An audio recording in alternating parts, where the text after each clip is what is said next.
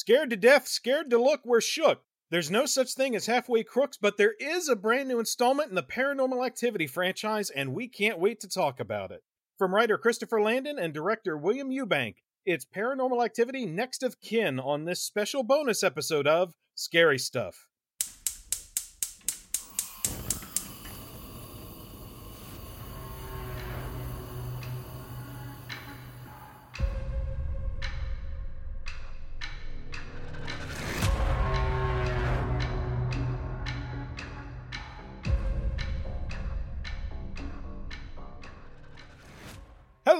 Hello, and welcome to a bonus episode of the Scary Stuff Podcast. This is Eric Dellinger, joined by co-host Jacob Jones Goldstein. Getting closer to God in tight situations. And Nick Leamy. Hey, everybody. How you doing tonight? Oh, excited to be talking about this movie. And before we keep going, if you're wondering why we're starting out with a Mobb Deep reference, that's going to go all the way back into episode 2, which is where we covered the Paranormal Activity franchise, front to back, which is why we're doing this bonus episode tonight. And specifically, that stems from, because that was a hefty episode, but specifically stems from Jake's always been a big proponent and a big supporter of the Marked Ones movie, which... It's so good. Yep, very undersung. And also kept thinking the title was The Shook Ones. So it's become a running thing.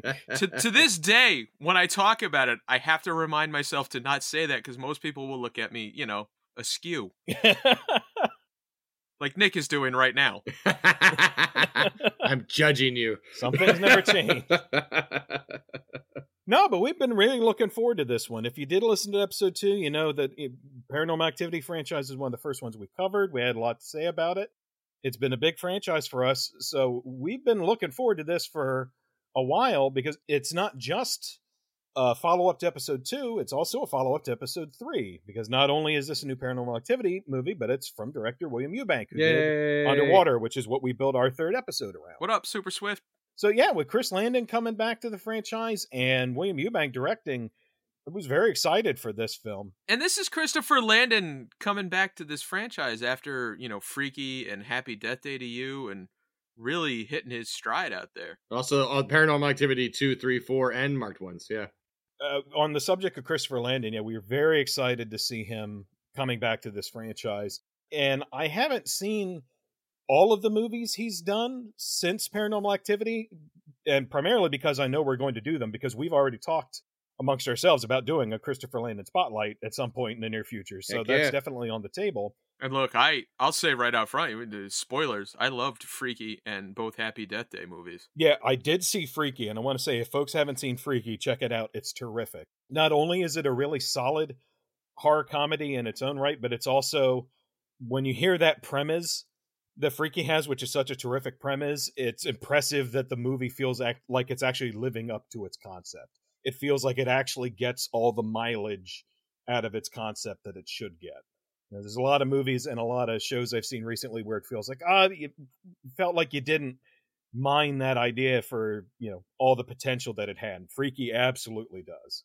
Happy Death Day, that series is a bit like that too. And even the idea didn't sound particularly good to me, and I wasn't in a hurry to watch them. And then I watched them, I'm like, wait a minute, hold up. These are good. And I was very confused. I haven't watched them yet, and the first one looked, that's interesting. I might have to get around to that. And then I saw the trailer for the second one, and I'm like, this is going to happen. At some point, I'm going to watch these films, because Happy Death Day to You totally sold me on the franchise on the just trailer alone. And, so Landon, I'm really a fan of his now, and, I guess I was then, too, because I liked all the Paranormal Activity movies. And William Eubank, too. Yeah. Like, I loved Underwater. What a great movie that was. Underwater. He also worked on The Signal and Love. I haven't seen those, but I'd like to. And I guess you put all that together, it's so weird that this movie is such a faceplant. Oh my God. I had such high hopes for this movie just based on William Eubank and Christopher Landon, and I was less than thrilled by the results. No, I guess I owe you $5, Eric. So I had an inkling where Jake stood, but we haven't actually talked amongst ourselves about where we stood on this, and I didn't know anything about Nick, so I was actively wondering, where's Nick going to land on this? So it sounds like I'm going to be on the more positive end of this, which is interesting, because in the Paranormal Activity franchise as a whole, I'm generally, I like it. I'm very fond of the franchise, but if you look at like my average opinion of all the movies back in that episode, I'm more, it's fun. So this is going to be an interesting discussion. I'm going to tell you, the funny thing is, watching this film, I had flashbacks to Rec 3. Yeah, as did I. Yep. Not in a good way. And I haven't seen Rec 3, so I did not. And the Cloverfield Paradox. Oof. Wow. Well, you liked that one, didn't you? Nah. Okay. I didn't. I enjoyed it, but I admit why it was bad. And it's for the same reason I feel this one's because it wasn't bad. a Cloverfield movie. Exactly! Just like this, I feel wasn't really a Paranormal Activity movie. It very much feels like a different type of film that was originally written up even in a non-found footage format and was kind of just like thrown into it and shoved into it. And I think it suffers greatly for it. So, all right, I think this was always conceived as found footage. Because they don't do that the other way now. They don't conceive something that says, well, let's make it found footage because they want to make money. And we're well past where that was a real huge selling point. And I had the same inclination. It made me wonder watching it if this was in fact written to be part of the Paranormal Activity franchise or if that got slapped on it later.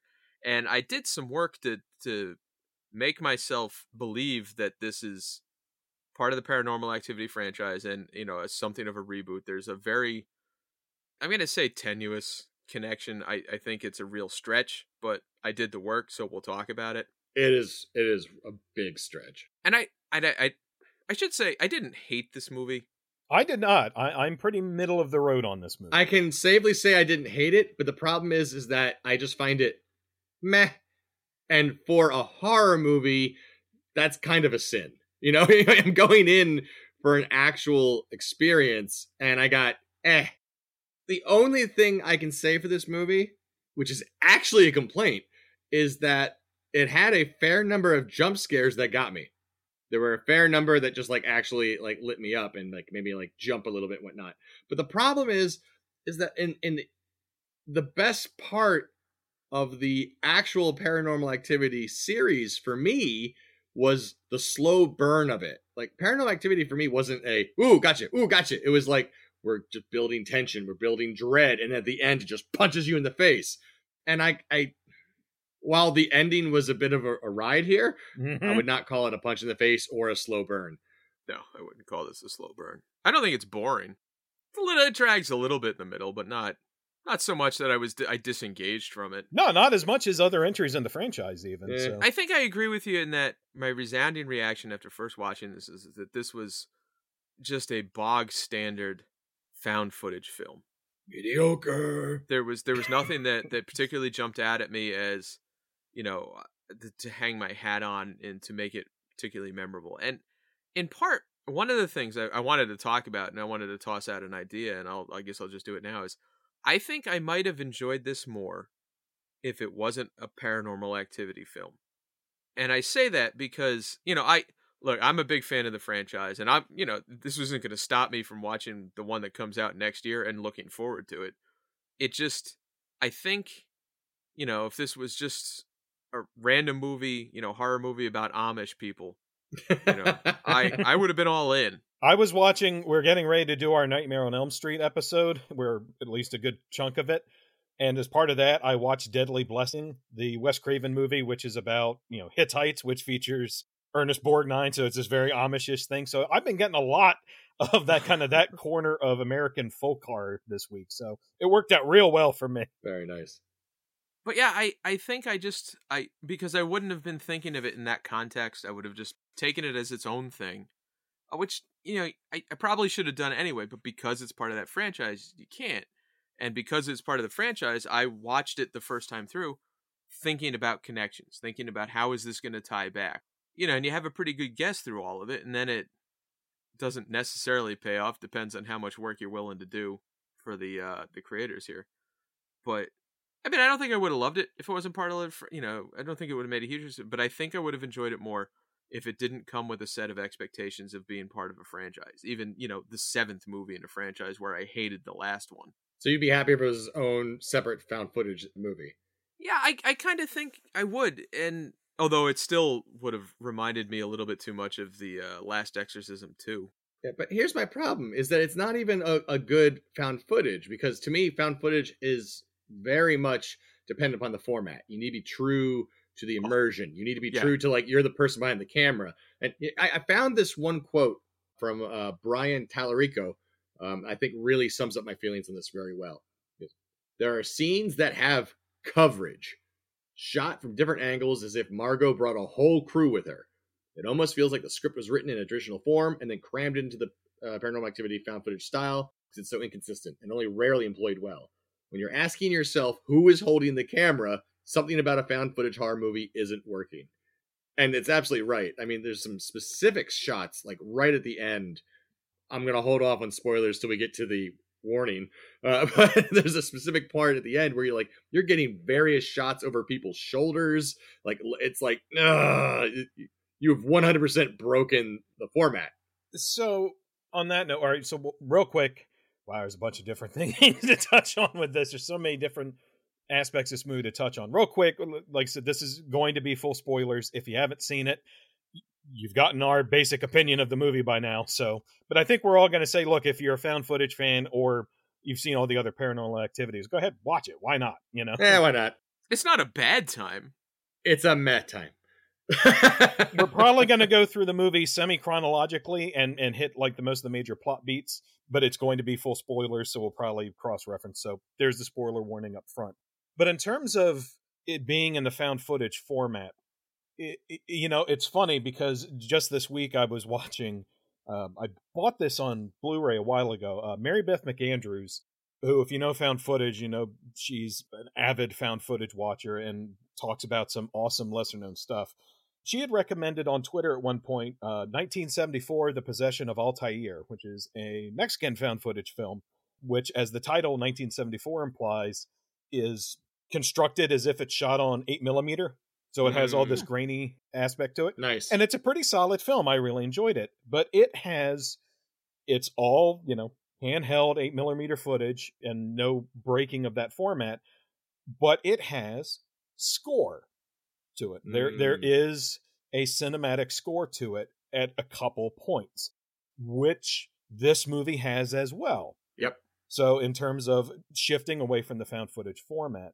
Now, going into this, Landon had already mentioned, I think it was Landon, and it could have been Eubank as well, but had mentioned that this was going to be not necessarily a reboot, but it was going to be kind of its own separate thing a little bit. There had been allusions to that as part of the build-up to this. And the way I think of this movie is we've all worked customer service jobs and phone customer service jobs. There's the concept of the warm transfer, where if you're dealing with a customer and they need to go elsewhere, you don't just, blindly toss them, to another phone number and then they go in cold to this conversation. Nope, you're supposed to, transfer them over, bring someone up to speed, join the call, everyone say, hi, person A, meet customer service rep B, merge call and hop off. This movie almost feels like a warm transfer of the Paranormal Activity franchise away from being found footage to being a more general cinematic. Like, feels like it's kind of segueing away. Because a lot of people on Twitter have been talking about that ending with it breaking the format. Mm-hmm. And the movie does it early. It does it in the first scene. There's a reverse shot in the diner in the opening. Oh, yeah. And then there's also multiple angles in the diner scene, which, it's conceivable that Chris, the videographer in the movie, had a multi-camera setup, but the way it's done, it feels very much like the movie is getting you acclimated early to the idea that it's not going to be in the strict format. And in fact, it plays with that at a couple points because you get that idea early, and then there's a shot of them early on where they're driving and you get drone shots. And you think, okay, yeah, we're totally going cinematic because it's an overhead shot. But then they cut to the interior and you see someone's got the remote, and it cuts directly from the drone shot to someone manning the drone. And then there's the slow-mo stuff we get. So there's points at which it feels like the movie is acknowledging and teasing you about, we know what we're doing, we're shifting away from this. So part of your enjoyment with the film is going to be how warm you are to the idea of breaking that format. And I've said before that my affinity for found footage is really generally closely tied in with trying to get as quote-unquote realistic a feeling as possible. So I don't generally gravitate to score or suddenly switching up the format. So I usually like more quote-unquote traditional found footage. On that note, every time I refer to found footage in my notes, I have FF. And this is where my comic brain, before being a horror fan, comes in, because every time I see FF in my notes, I don't think found footage, I think Fantastic Four. I always go Final Fantasy. Fantastic Four here, too. Yeah, well, now I just want to do a found footage Fantastic Four film, The Taking of Aunt Petunia. We already saw that. It was called Chronicle. Oh, yeah, it is called Chronicle. Yep, so we've already got it. So, and we'll talk about more of the format stuff as we go. My very first note is this movie commits to not giving a shit about being found footage very early. And I just kind of stopped thinking about it at that point, because otherwise every other note is, why do they still have the camera on? What are they doing? This makes no sense. And I honestly think you're, like you said, you have to just jump in, see what they're doing in that first scene, and be like, all right, never mind. I'm just going to watch this as it happens and not worry about that particular logic inconsistency. We got some other logic shit to talk about, but I had to commit early to this one to not caring why the camera was on. Yeah. Because the movie doesn't give a shit Nope. at all. Nope. Yeah. And in terms of it, and we'll talk more about the format stuff as we go, but in terms of it actually feeling tonally or thematically or plot-wise as part of the Paranormal Activity franchise, I had a note to myself as far as, reasons I was excited about the film. And one is, there was a part of me that was hoping for the same twist I was hoping with Halloween Kills. So we all got together recently, a couple weekends ago, and we all watched Halloween Kills together, which was really fun to watch together. And I'd made the reference then that, that's another franchise, which it said, nope, this is kind of a refresh. We're doing our own thing. And they kept saying, nothing's continuity except the first one, and this is its own trilogy. And I'd made the joke, it was like, yeah, they say that, but I'm just waiting for the Cult of Thorn tattoo to show up, and, Rob Zombie's Michael Myers show up, and like, oh, it's all canon. And I wanted the same thing from this. I was like, no, this is its own thing. We're kind of transitioning away from the traditional, but you get that magic fork from Paranormal Activity 4, and then not only that, but Koichi and Haruka from Tokyo Night show up, and it's like, oh, it's all canon! Deep cuts and all! That would have been great. But I guess this has become a bit of a thing on Twitter, because Christopher Landon actually tweeted about this. This is a series of tweets from Christopher Landon's account on October the 30th. So I'm going to read these real quick. And I don't have any of the particular tweets that led into this, but what prompted it will become apparent as we talk through it. So Landon tweets, "Not that this requires any explanation, but since I'm overtired from a night shoot, here it goes. I've read plenty of criticism about Next of Kin, and whether you like it or hate it, it's a matter of opinion, and that's cool. But the, quote, it doesn't even feel like a paranormal movie, end quote, is annoying as hell. Here we were, facing a franchise quite long in the tooth, its tricks and mythology exhausted and convoluted beyond repair, parentheses, not my doing, and it was clear that if we're going to bother, we needed a major change.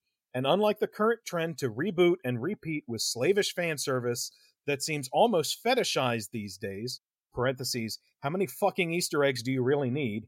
We took a weird swing, parentheses, see Season of the Witch for details, and made the movie we were curious and excited about. Now, a studio regime change happens mid-production, so we never got to create the fully realized version of the movie, but nevertheless, it's the reboot we wanted because people should challenge themselves to be different. It won't always work, but it's better than a cash grab to just suck some fan dick. Sorry, but yeah. So that's my piece. We swung. Maybe we missed to a lot of Paranormal Activity fans, but we didn't drag poor Katie out and march her around like a zombie and deliver the exact same shit. I'm proud of Will and our cast and the movie that was hard as hell to make. End rant." Okay. See, I appreciate that he says we were done wringing as much blood as we could out of this stone. I get that. But don't call it a fucking Paranormal Activity movie. As much as I enjoyed hearing those tweets from Eric, watching Nick react to each of them in real time was a joy that our listeners will never have. Know. He flat out said, I will never forget. See Halloween 3, Season of the Witch, which is not a Michael Myers movie. It's not. yes, it shares the name Halloween, but much like this movie, it has nothing the fuck to do with the franchise. Well, that's the point he's making, is this was to try and turn the Paranormal Activity banner. At the time of season of what he's making, the thought was, fuck Michael Myers, we're just turning this into an umbrella for various Halloween set things. And I think, again, this movie feels like maybe we're going to ease Paranormal Activity into just being a demon-based found footage umbrella. But you see, that's different, though, because with the Halloween 3, you're like, okay, we had 2 movies, we did Michael Myers. Now we're going to do a witch one, and maybe the 4th one will be this. It's still early enough in the franchise that you can make it an anthology series. You can do that. You can grab that. There have been so many goddamn Paranormal Activity movies. You can't just say, we're going to switch to a completely different format and concept, but yeah, there's absolutely nothing wrong keeping the name. There's a lot wrong with keeping the name. It's not a fucking Paranormal Activity movie. God damn it. The only thing this movie has in common with the others is it's found footage. They have a demon with the same name. That's it. That's it. That is the extent. He doesn't have the same name. They never call him Asmodeus in the other movies. So it's not even the same goddamn demon. Fuck or it. Is it? Now, or is it? Yeah. All right, so here's what I hate it. Asmodeus, the demon, in historical terms, is from the Book of Tobit, which is very close to Toby. And you could make a case that they're just mishearing the name, and it's Tobit. Like, Tobit's arch enemy in the book is named Sarah. The mom in this is Sarah. In fact, let me just read this to you because this is great. I did some work on this. This is from the Wikipedia. The Asmodeus of the Book of Tobit is hostile to Sarah, Raquel's daughter, and slays 7 successive husbands on their wedding nights, impeding the sexual consummation of the marriages. In the New Jerusalem Bible translation, he is described as the worst of demons. When the young Tobias is about to marry her, Asmodeus proposes the same fate for him, but Tobias is enabled, through the counsels of his attendant angel Raphael, to render him innocuous. By placing a fish's heart and liver on red-hot cinders, Tobias produces a smoky vapor that causes the demon to flee to Egypt, which I just think is a great little detail, where Raphael binds him. According to some translations, Asmodeus is strangled. Perhaps Asmodeus punishes the suitors for their carnal desire, since Tobias prays to be free from such desire and is kept safe. Asmodeus is also described as an evil spirit in general. Now, jumping over to the Paranormal Activity wiki, Asmodeus, and in quotes, Toby, of the Book of Tobit, colloquially referred to as the demon and commonly misspelled by the media as Toby, T-O-B-Y, which I thought was just a great shot. Because that's just funny as hell. Is the demonic entity from the Paranormal Activity movies and the main antagonist of the series. Toby, in quotes, it, is the name Christy Featherstone, later Christy Ray, gave the demon in Paranormal Activity 3. Toby's true name of Asmodeus of the Book of Tobit is only disclosed in Paranormal Activity Next of Kin. The footage documented in the movies have so far implicated Toby in the deaths of, in order, a whole bunch of people and whatever. Yeah, so you can really give a big stretch and swing at that, and it wouldn't surprise me if they picked Asmodeus because there was that slight connection to the Book of Tobit. I mean, that feels like a little bit of it. He says he doesn't like Easter eggs, but that feels like a little bit of a wink. And, whatever. But he doesn't even play by the same rules. Oh, we'll get to rules. Oh. I mean, it's like in the franchise series, it's like, I hang around. I do weird shit. Occasionally, if you get scared enough, I get strong enough. Eventually, I possess someone. We're gonna do some shit. In this one, it's like, I'm the fucking demon from Fallen. I'm just gonna hop around fucking bodies unless you get me trapped in the right one. And oh, look, I can just make everything go to fucking hell like it's the apocalypse. Good luck stopping me. I mean, like, what the fuck? Yeah, we'll get into the rules and patterns because there are none in this movie. None! And I have some problems with it. In fact, without the more we talk about this, the more I hate this movie. I will say this. I like the idea of kind of rebooting it, taking a swing, doing something completely different. Even under the banner, nope. I just felt like you ought to say that that's what you're doing.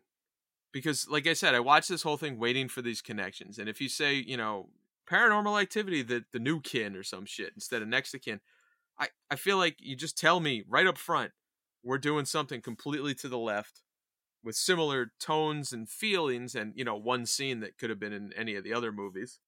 I would have been less, I would have been fine with that. It's just when you've built up a mythology and like the last 2 movies, well, not marked ones, but 4 and Ghost Dimension are almost completely in service of the mythology and trying to not bring it to an end, but bring it to a head.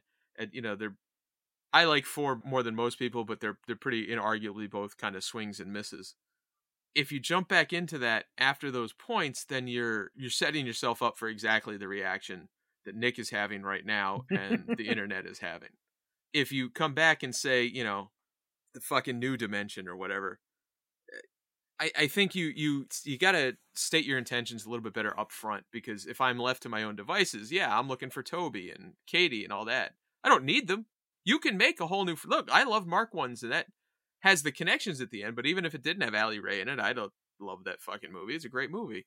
What I'm hearing is that if you come into this film and you've properly boxed yourself in and set incredibly low expectations and just kind of like force yourself to look through these blinders, you might be okay with it. No, what I'm saying is if they hadn't set themselves up as, without saying that this is something going to be completely different, completely new, and not connected, or overtly connected, depending on how you feel about the Tobit stuff, I'll leave that to the listener. It would have been easier to take what they did and not feel disappointed in it being something new. And again, I didn't hate this movie. I'd have respected it a hell of a lot more if they hadn't used the Paranormal Activity title. If it was an actual nod to Paranormal Activity, and it is the same demon, and they're doing it in a different direction, they're doing a whole brand new thing, but they called it anything else, I think I'd have enjoyed it more. Well, I think we ought to buckle up for Paranormal Activity The Other Side next year, because none of the actors are in that either. Well, at this point, they're probably going to, after the backlash to this, they'll do the Friday the 13th format, and the next movie will be Toby Lives. But I am... A couple quick things. I'm mostly on Team Chris Landon in this particular case, and part of it is I'm not attached enough to the franchise to really care, but also... To be fair, Nick wasn't either until I drew him back in. I'm still not. Which was kind of the whole crux of episode 2. It was forcing him to watch Mark Twins. Yeah. I'm still a purist, though, is the problem. So right, I'm still kind of mad at the franchise. I'm like, it's a franchise. You should stick to being a franchise. Now, like I mentioned, I did see quotes from, I don't remember if it was Landon or Eubank in the build-up to this, where it was like, yeah, it's kind of separate. It's not necessarily in the same, And so I had a little bit of, acclimated to that going in. And plus, again, you see that opening shift to format. It's like, okay, yeah, we're doing something a little different with this film. But also, it's like, look, do what you think is right. And if this is the pitch that you're passionate about, go for it. Like I said, my issues with the film are not that, it's not Paranormal Activity enough. I just think it's a mixed bag found footage film. But I am excited to have the Paranormal Activity franchise back, for a few reasons, but one specific one being, it's been a long time since a horror franchise made it to space. Like, I don't think it was since Jason X. Like, Hellraiser got it out of the way early. Hellraiser Bloodlines, 4th movie, boom, in space. Yes. We haven't gotten to space in a while. But now, Paranormal Activity is back, and now Saw is back under the Spiral name, so we've got a 3-way space race at the moment. Between Jigsaw from the Saw franchise, Toby/Asmodeus from Paranormal Activity, or the Annabelle doll from the Conjuring universe. It's the 3-way horror franchise space race. It's back on, baby. My money is absolutely on the Conjuring universe having a space movie. Mine is too. Put it down. Money down right now. Yes. Yep. I agree, because the image of someone like a post-disaster Earth, with people landing on it to try and, recolonize Earth or whatever, and unearthing the Annabelle doll from the debris is too great an image for a trailer to not use. But all right. Well, I'm not even really going to spoil it, but I do think that Halloween might get there before all of them. Yes, that's a fair point. If I had the creative direction for Halloween Ends, that shit would start in space. 100% that shit would start in space. And we'll eventually do those movies, and I'll explain why then. And if you've seen it, you can probably figure it out. But yes, that one should be a space-oriented film. Evil dies tonight in orbit. I will say this about this, and I think we'll all agree on this.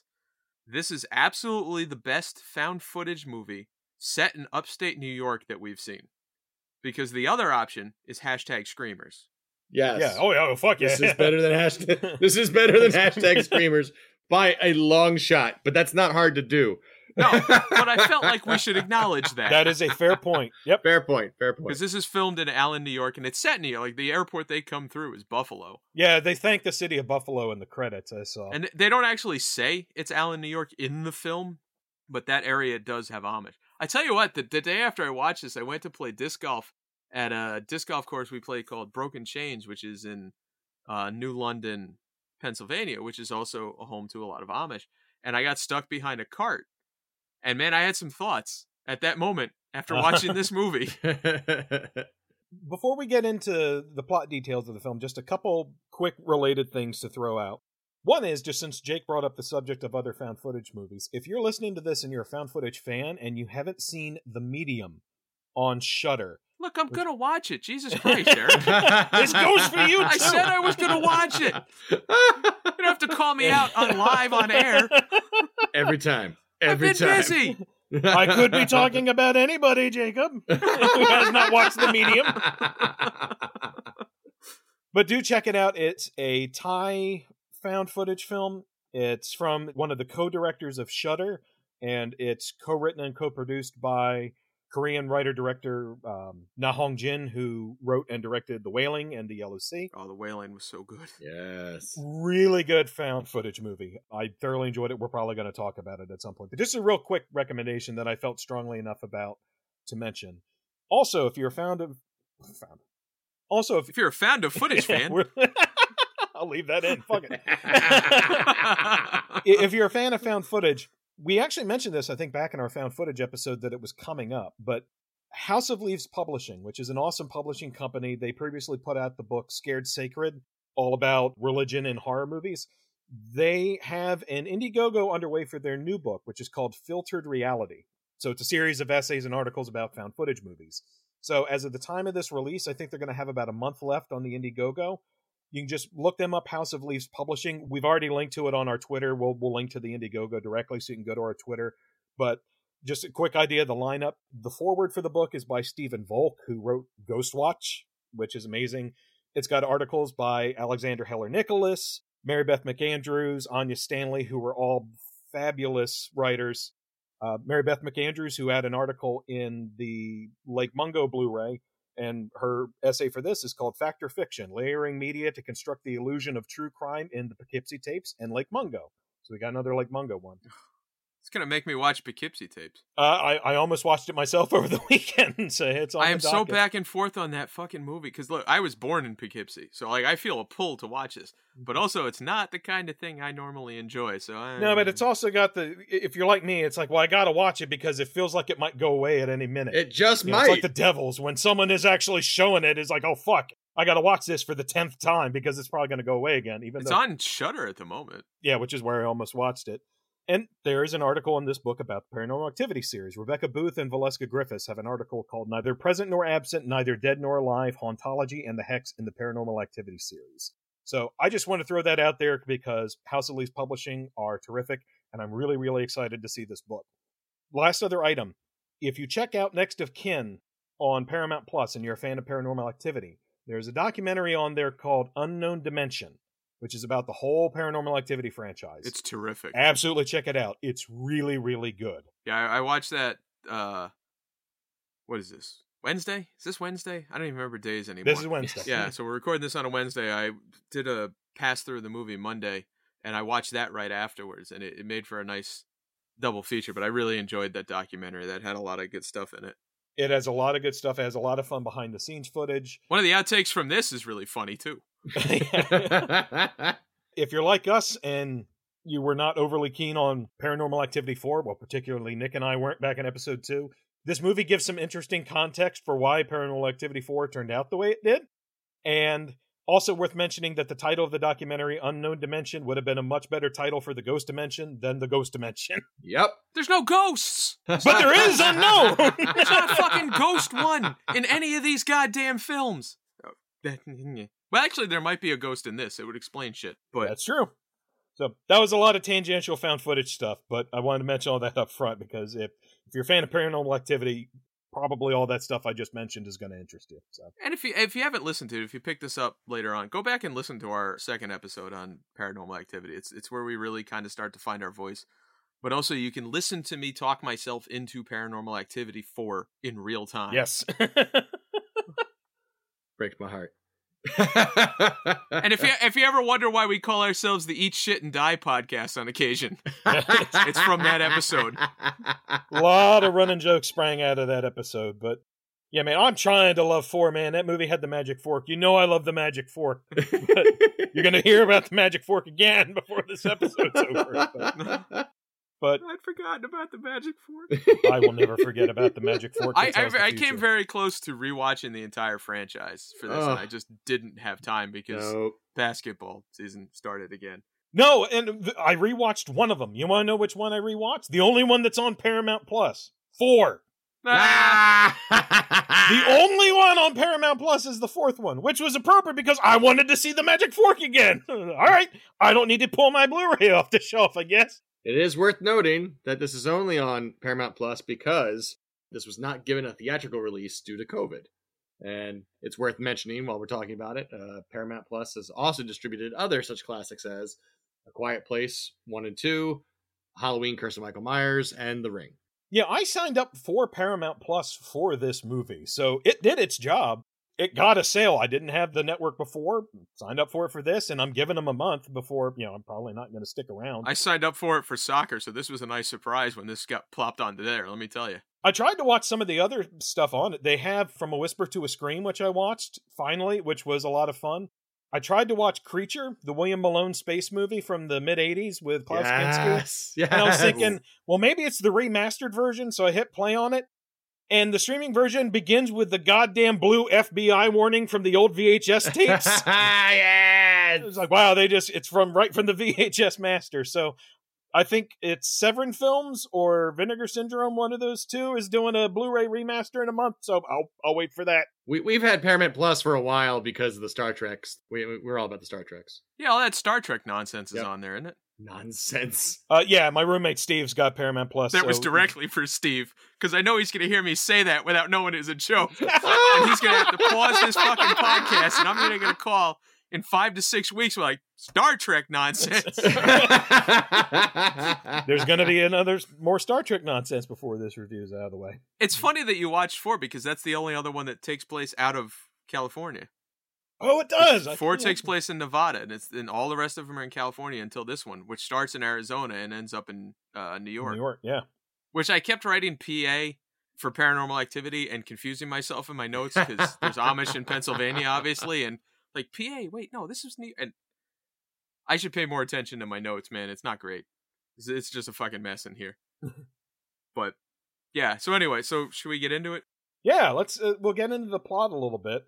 Before we get into like the opening bit, which we mentioned, which is in Scottsdale, first thing up front, Courier Fawn is back, baby. So first thing you see is that white Courier Fawn on black background. So it starts you comfortable, with something familiar to the franchise.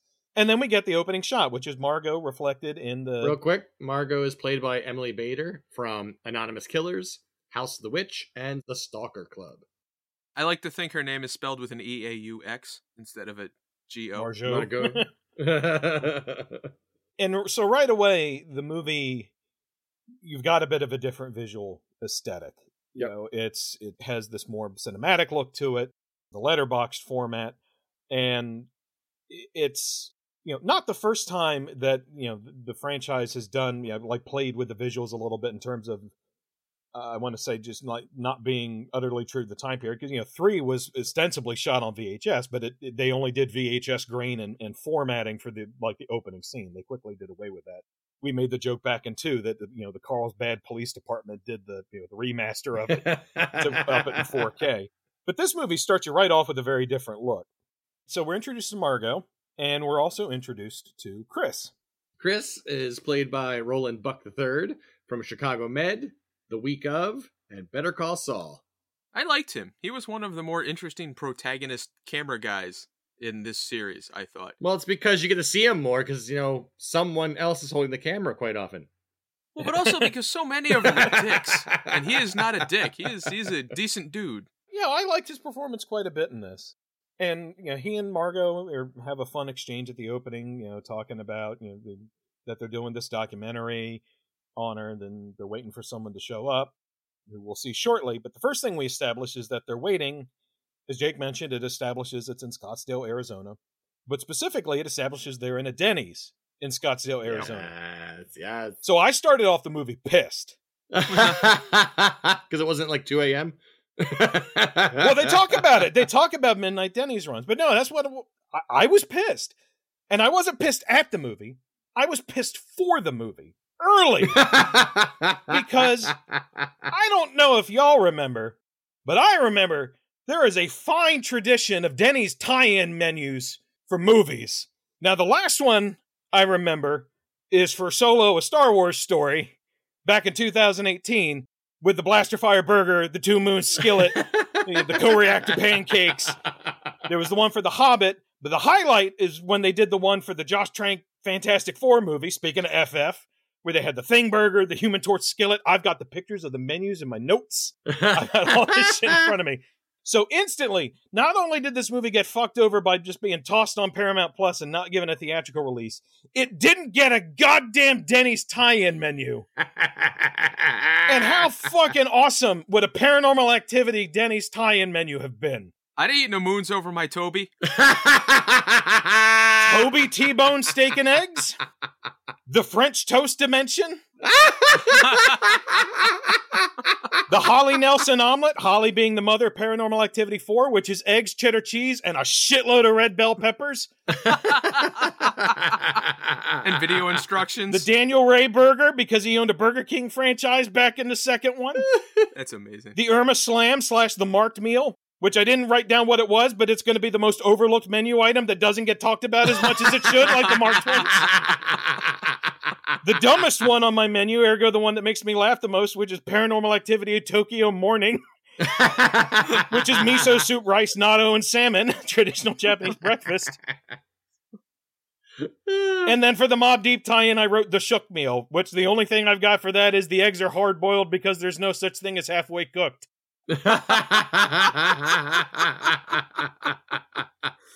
Oh my god, I can't believe we have to call this Shook One Part 2 because there's so many good titles in what you just said. And I'm gonna Shook One's Part 2, the French toast dimension, feels like the actual name of it.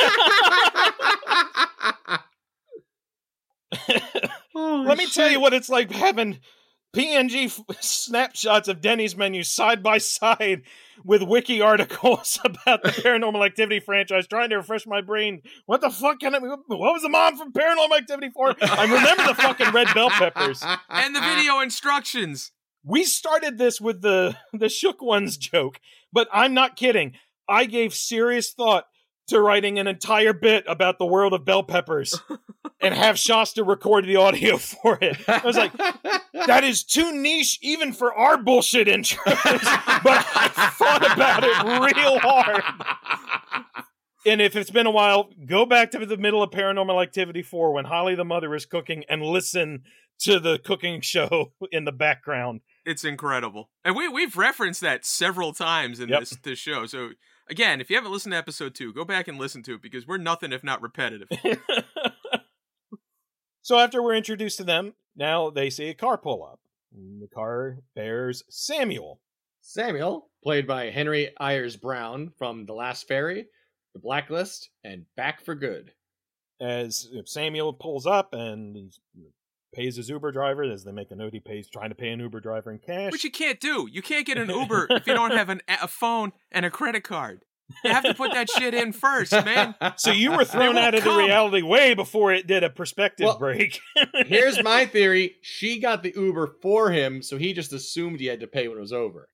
Sure. So she paid, she did the whole thing. He's just like, I'm in a car. Money? I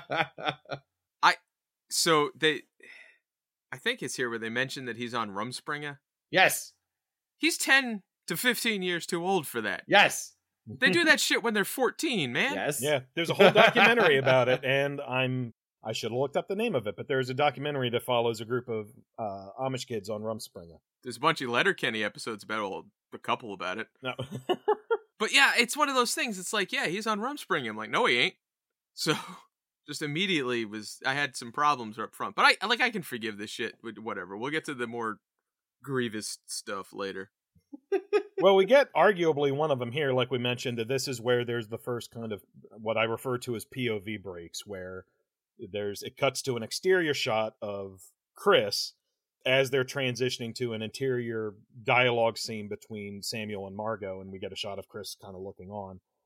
And we get miscellaneous dialogue from Samuel and Margot, establishing bits and pieces about her looking for her family because reverse looking up her DNA and 23andMe.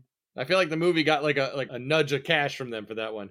I've never been on camera, bitch. You've clearly been on a plane before, so yes, you've been on camera. Ugh. I don't mind throwaway lines, but when throwaway lines are like distracting, clearly that's not true. It's annoying. Mm.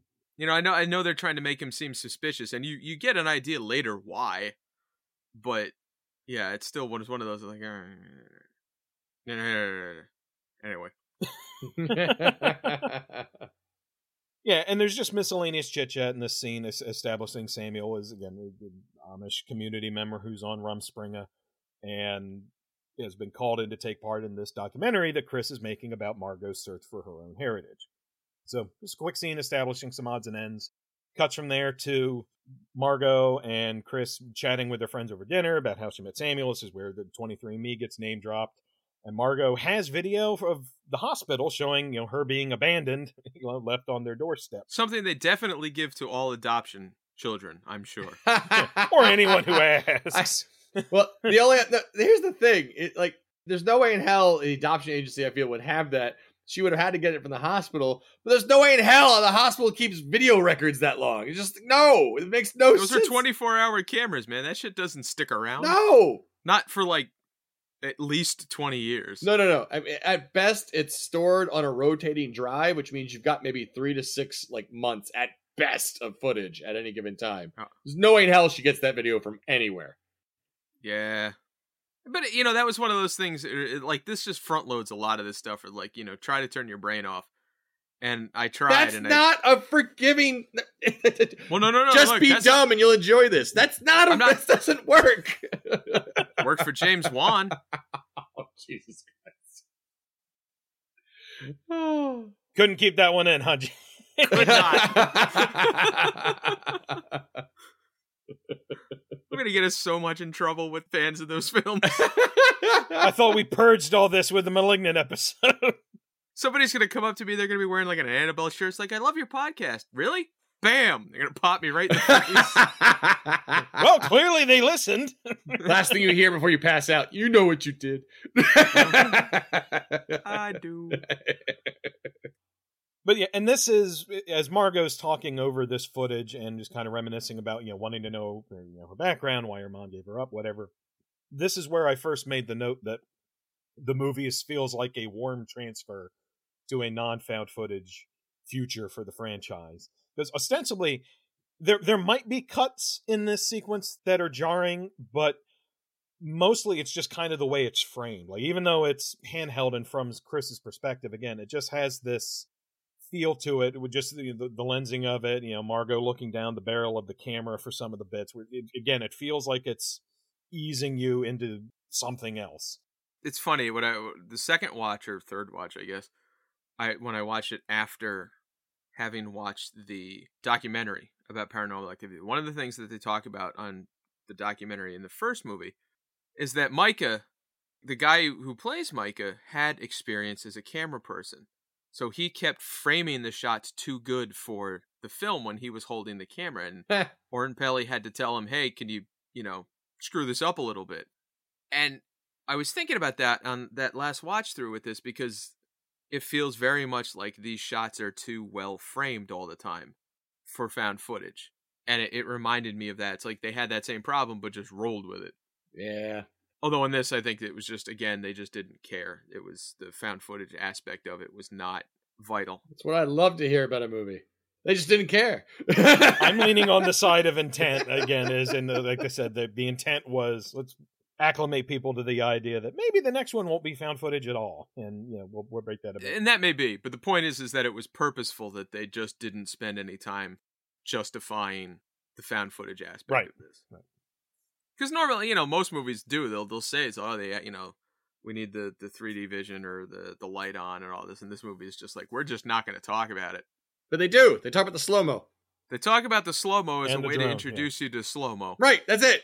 And the drone is a way to tell you there's going to be a drone shot later. Yeah. And the slow-mo one is funny because it's like 25 seconds of the movie that absolutely serves no purpose other than to have one cool shot later on. It's just like, the one shot. And don't get me wrong, it's a good shot. And they earned it by... it's a shot I enjoyed. And they earned it by at least discussing it. But it's a hell of a stretch to get it. Well, but it's such blunt trauma foreshadowing. Yeah. Like you catch all these details with this, so you can't see with your normal eye. I'm like, oh, somebody's going to die in slow-mo later. Yep. Absolutely. They do that a couple of times in this. It's just, somebody in the background, in the cast saying, screaming at you, foreshadowing! Jumping ahead a little bit, it's the one where he catches her from falling into the baler. Yep.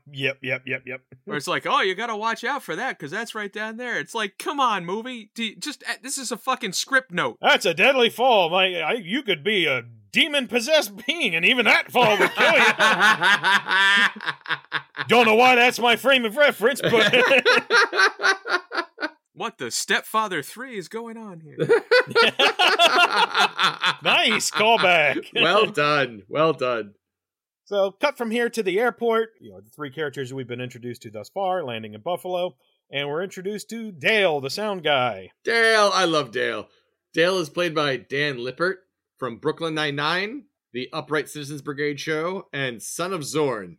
My favorite thing about Dale is when he arrives and they say, oh, he's the sound guy. It's like, well, he's dying first. Because the sound guy always dies first. He's the least necessary. Every fucking one of these movies. The sound guy, you're holding the boom, you're gonna die. She's the protagonist, so she's last, if at all.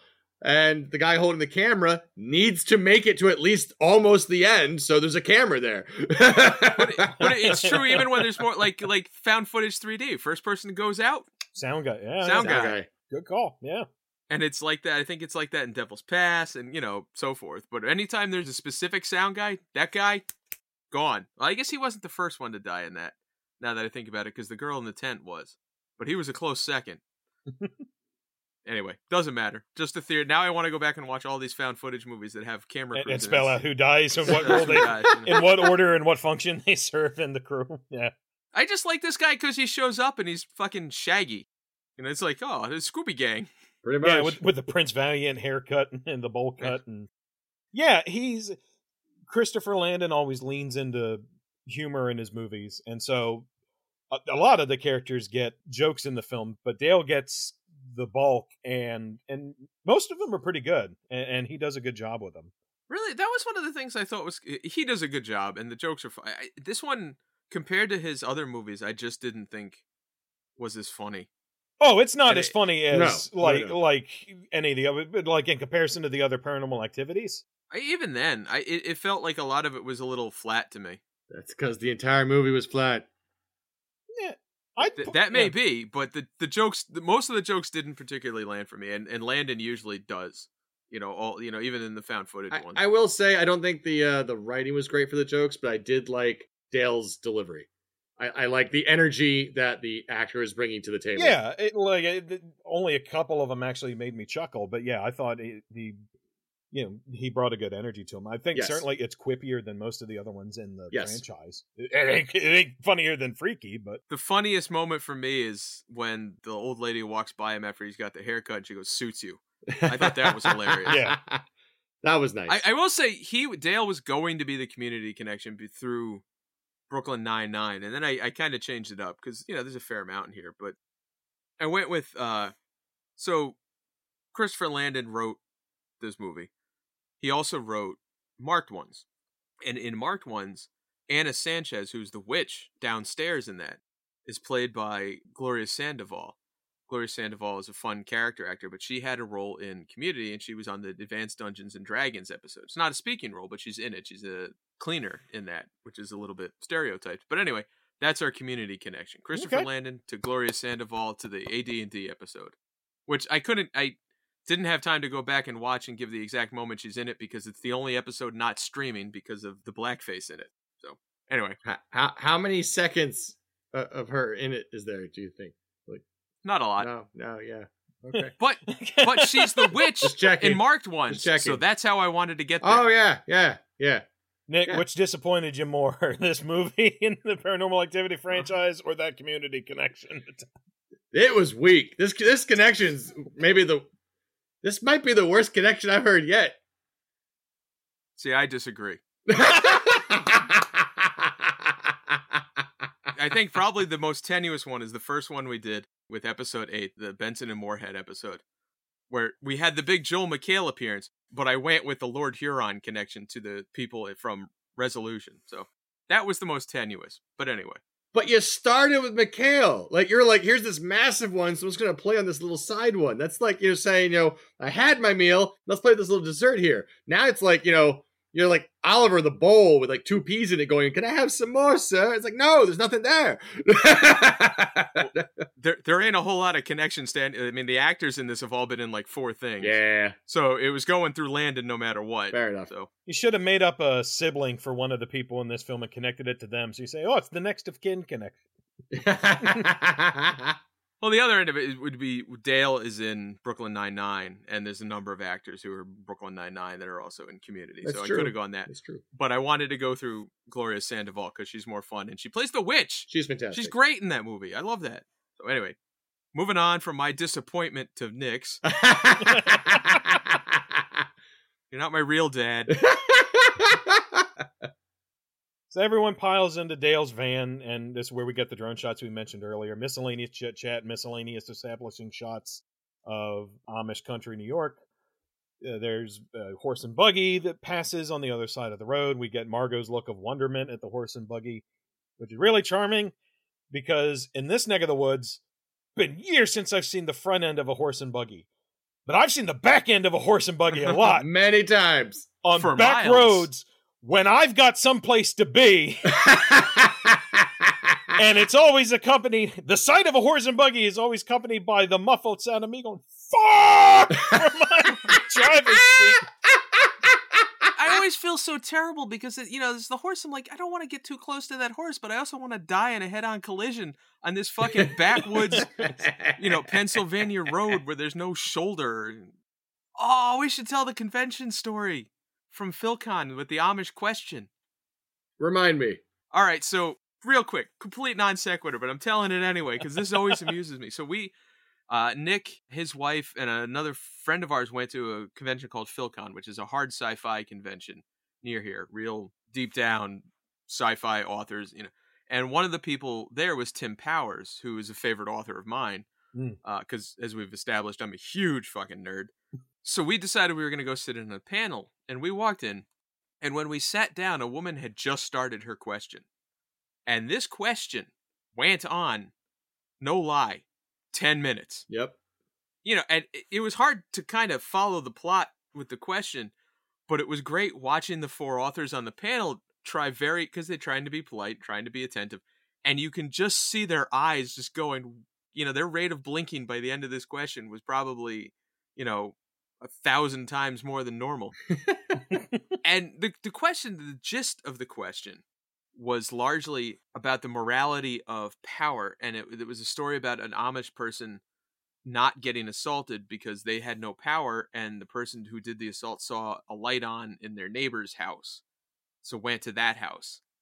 And they were talking about, whether that's an evil of technology or something. You get 10 minutes. And this was a while ago, but this is memorable. And by the end of it, Tim Powers is just sitting up there, and she stops, and he doesn't know that she has asked her question because it's not obvious. And finally, he says, "Oh, you're done." And she goes, "Yeah, what do you think?" And he just stands there and stares. It felt like 4 minutes, but it was probably like 10 seconds. And he gamely gives it a shot. And she ends up clarifying because he's not close. to what she was talking about. He took a shot, and it was just as fun. Now, maybe this amuses me more than anybody. Can you imagine going to a panel? And there was like 15 people in the audience for this, and this lady asks a 10-minute question. It was wild. And look, if we ever end up at a panel at a convention, this is my dream. Some listener come in and ask a fucking essay question. I can't wait. So you can give them the Mark of Vanier. Is there a question in here? Question! Anyway, in retrospect, that might not be a great story, but I think it's wonderful. So here it is on the podcast. If you know Tim Powers' work, it's very funny, because if there's anyone who theoretically would be equipped to answer, a long, scattershot, multi-pronged question, it'd be Tim Powers. But I was thinking about this entire movie, and especially one particular scene later. The big reveal scene, such as it is. Well, we're introduced to a new character in the next scene, which would be Jacob. Hey, the Elder. Yeah. Jacob is played by Tom Nowicki from The Dark and the Wicked, The Punisher, and The Waterboy. That dude is in a lot of stuff. Yeah, and if he's terrific in this, but if they're transitioning away from a found footage-y format, because again, found footage, folks tend to cast unknowns again to lend to this air of authenticity. You don't recognize the folks or whatever. It's like if we're going to more like just general cinematics, cast Clancy Brown. We just got done talking about the mortuary collections. But this actor is terrific. That holds true for every single movie. Oh yeah, just go ahead and cast Clancy. Every Brown. movie should have more Clancy Brown.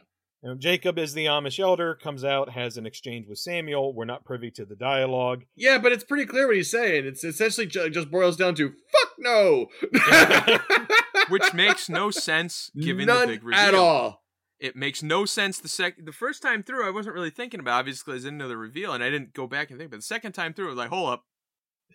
Wait a minute. This makes no sense. Why would they turn them away? They may not know they're coming right away, but... They haven't swept yet. Yeah. It's purely hospitality. Has nothing to do with any of the supernatural Asmodeus shit. The shoe fly pie is still in the oven. Given what we know about it, spoilers. One of the big. I'm just gonna look. The big reveal is that they've been tracking her. They know it. There's a closet in Jacob's room that has a bunch of computer stuff and an internet and all the most quiet computer of all time. The most Amish of computers. It's very Amish laptop. It's even got his full name and the login and everything. So this dude has a fucking Microsoft ID. And it makes no sense given that they've been tracking her and they lured her here, that when she gets there, they're like, nah, fuck off. Try again tomorrow. Like, it doesn't change, it doesn't make her more convinced that they're real, that because she's all in no matter what. Instead they go to a hotel and they wait for the kid to show up. So what they do is they send him away and then send a kid to basically go get him to come back. I'm like, all you had to do was lock the fucking door. And if the upstairs room was in a different state or whatever, it makes no sense that you do all of this to lure her here. The second she gets there, you're like, nah, fuck off, man. Doesn't jive, doesn't fly. Nope. It's always a fun thing, when you're watching the movie for the first time, and you spend so much of a horror movie, obviously, feeling out, nebulous intent. And it's like, oh, is this a clue to something? Who's on the up and up, who's not? And then, the rewatch is like, wait a minute. Yeah. So there's another big one we'll get to, but that was one of the first things that was it bugged me on the second viewing. And Jacob basically says, we don't hear him say it, but it says GTFO. Samuel gets back in the car and says, well, and we cut to what I thought was the most terrifying part of the whole movie, which was the brief glimpse we get of the motel floor. That was fucking horrifying. There's so much goddamn debris on that carpet. And the ceiling's all, water damaged and whatnot. And it feels like the whole thing was just a setup for the lines. Why didn't you call ahead? They're Amish. They don't have a phone. Like, that's the big payoff to this whole sequence? That's it. And a jump scare with the kid in the window? Just to remind you they're Amish and what that means. That's it. And then the jump scare, which is the first jump scare of the movie, which is always a false jump scare. And it's like, the whole sequence felt unnecessary. Yeah, Eli pops into the window and there's the first jump scare. And this is another one of our format shifts because it's scored. Other jump scares in other Paranormal Activity films have happened and the sound would be something diegetic, something falling or see a footstep, a diegetic sound effect, or a scream, something like that. Yep. But in this, there is a distinct boo sound effect that it is clearly, added later. And again, all this shit that doesn't make sense. The Carlsbad Police Department has no jurisdiction in this movie, but I'm still chalking this up to someone in the Carlsbad Police. The same dude who cleaned up the footage in Paranormal Activity 3 has retired and bought himself a Native Instruments Complete Control A49 keyboard and has gotten really into amateur composing. And he's like, I've already been into those James Wan movies, and every time there's a scare, it goes, goo-goo. So I'm going to put some of that shit in here.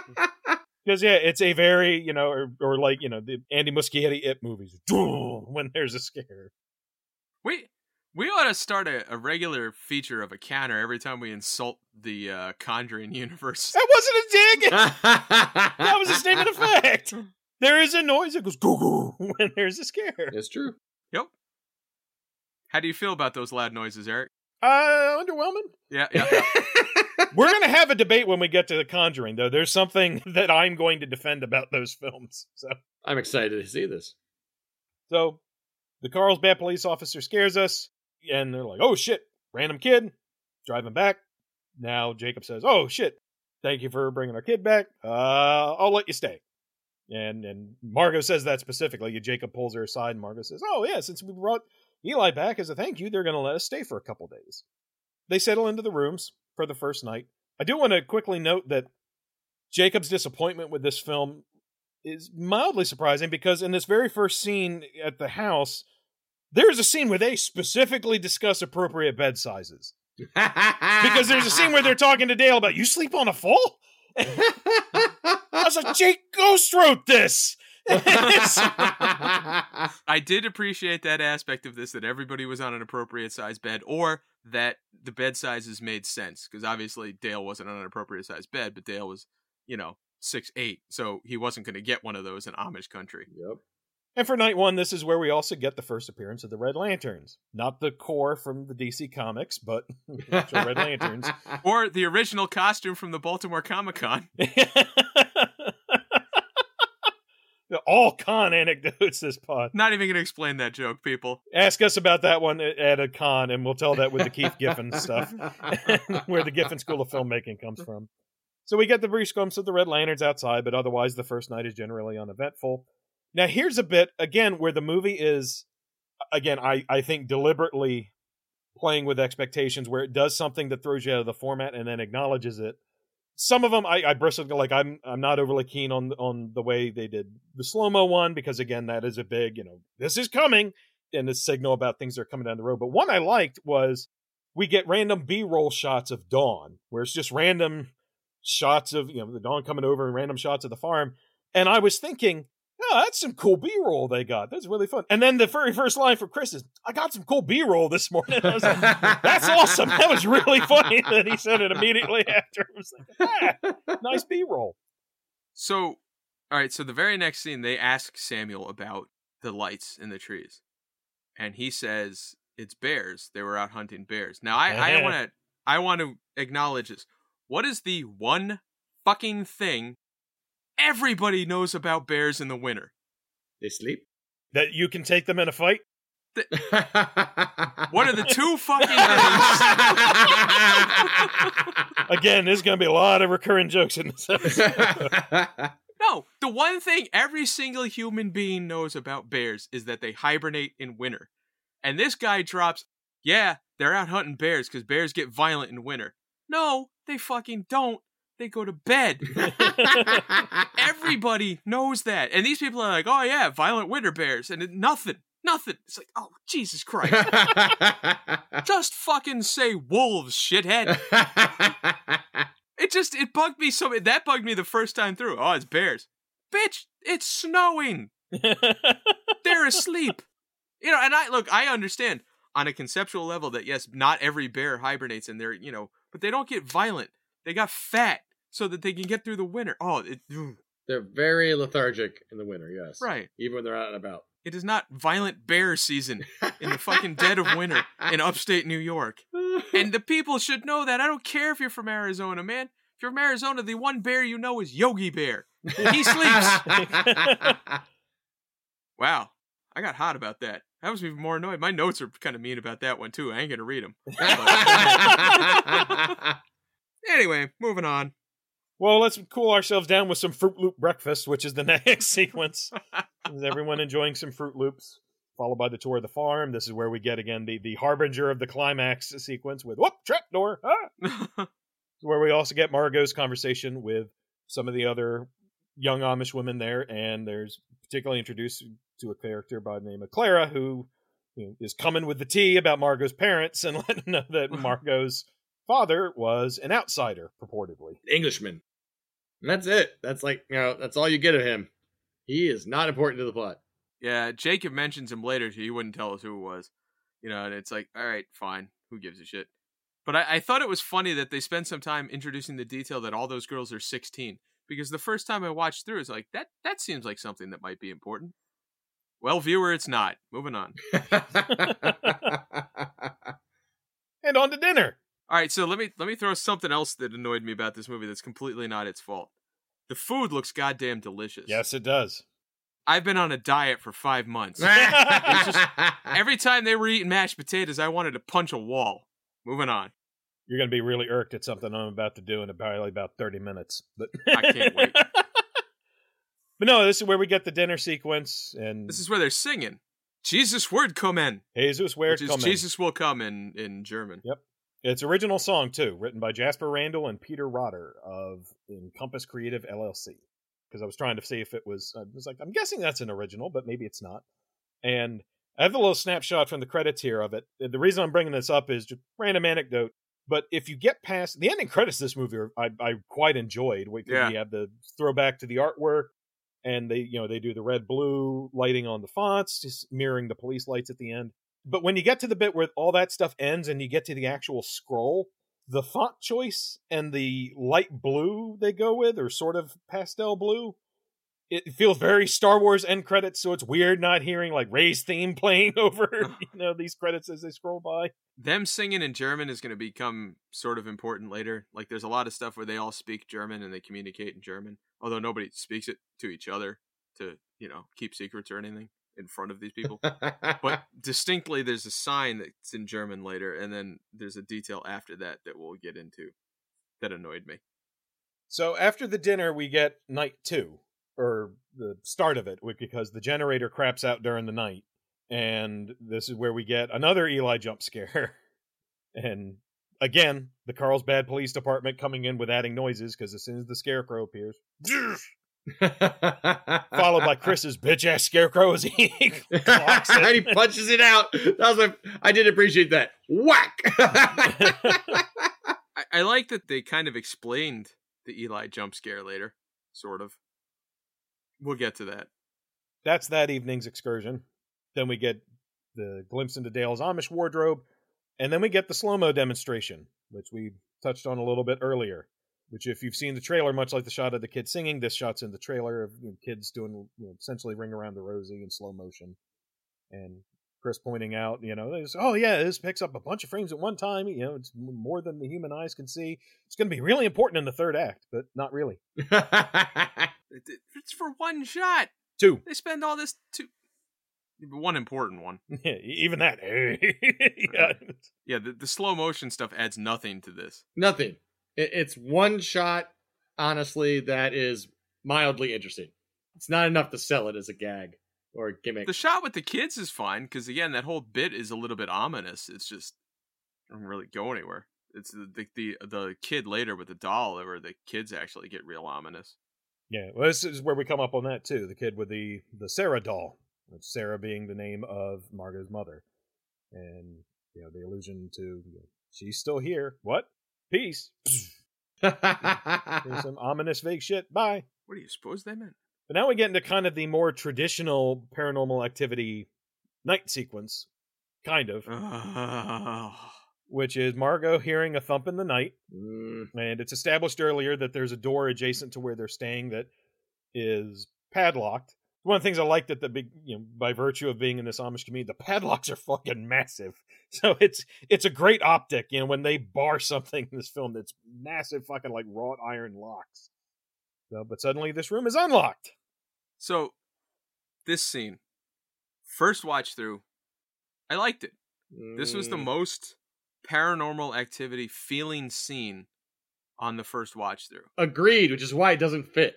The second watch through, and continues to infuriate me because it doesn't make any sense at all. Nope. In this film, not one lick. Nope. Nothing that happens up there, unless it's a separate ghost, doesn't make any sense. Because again, this entity is currently trapped in a person and is only having mild release. It's affecting like the livestock. It's affecting those who are clearly kind of in a dementia state. It's not taking a fucking nap on the bed. Oh yeah.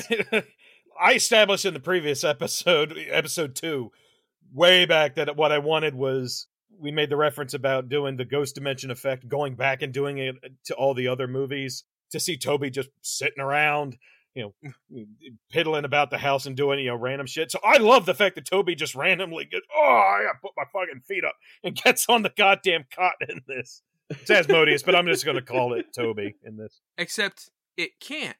Right. Because it is very specifically trapped in her mom. That's the entire big reveal and the point of this film, is that this entity is trapped. It can leak out influence. It's starting to leak at this point, yeah. That it starts to affect the weak and the infirm, which is why you get the lady peeling her hand and, Eli wandering around at night.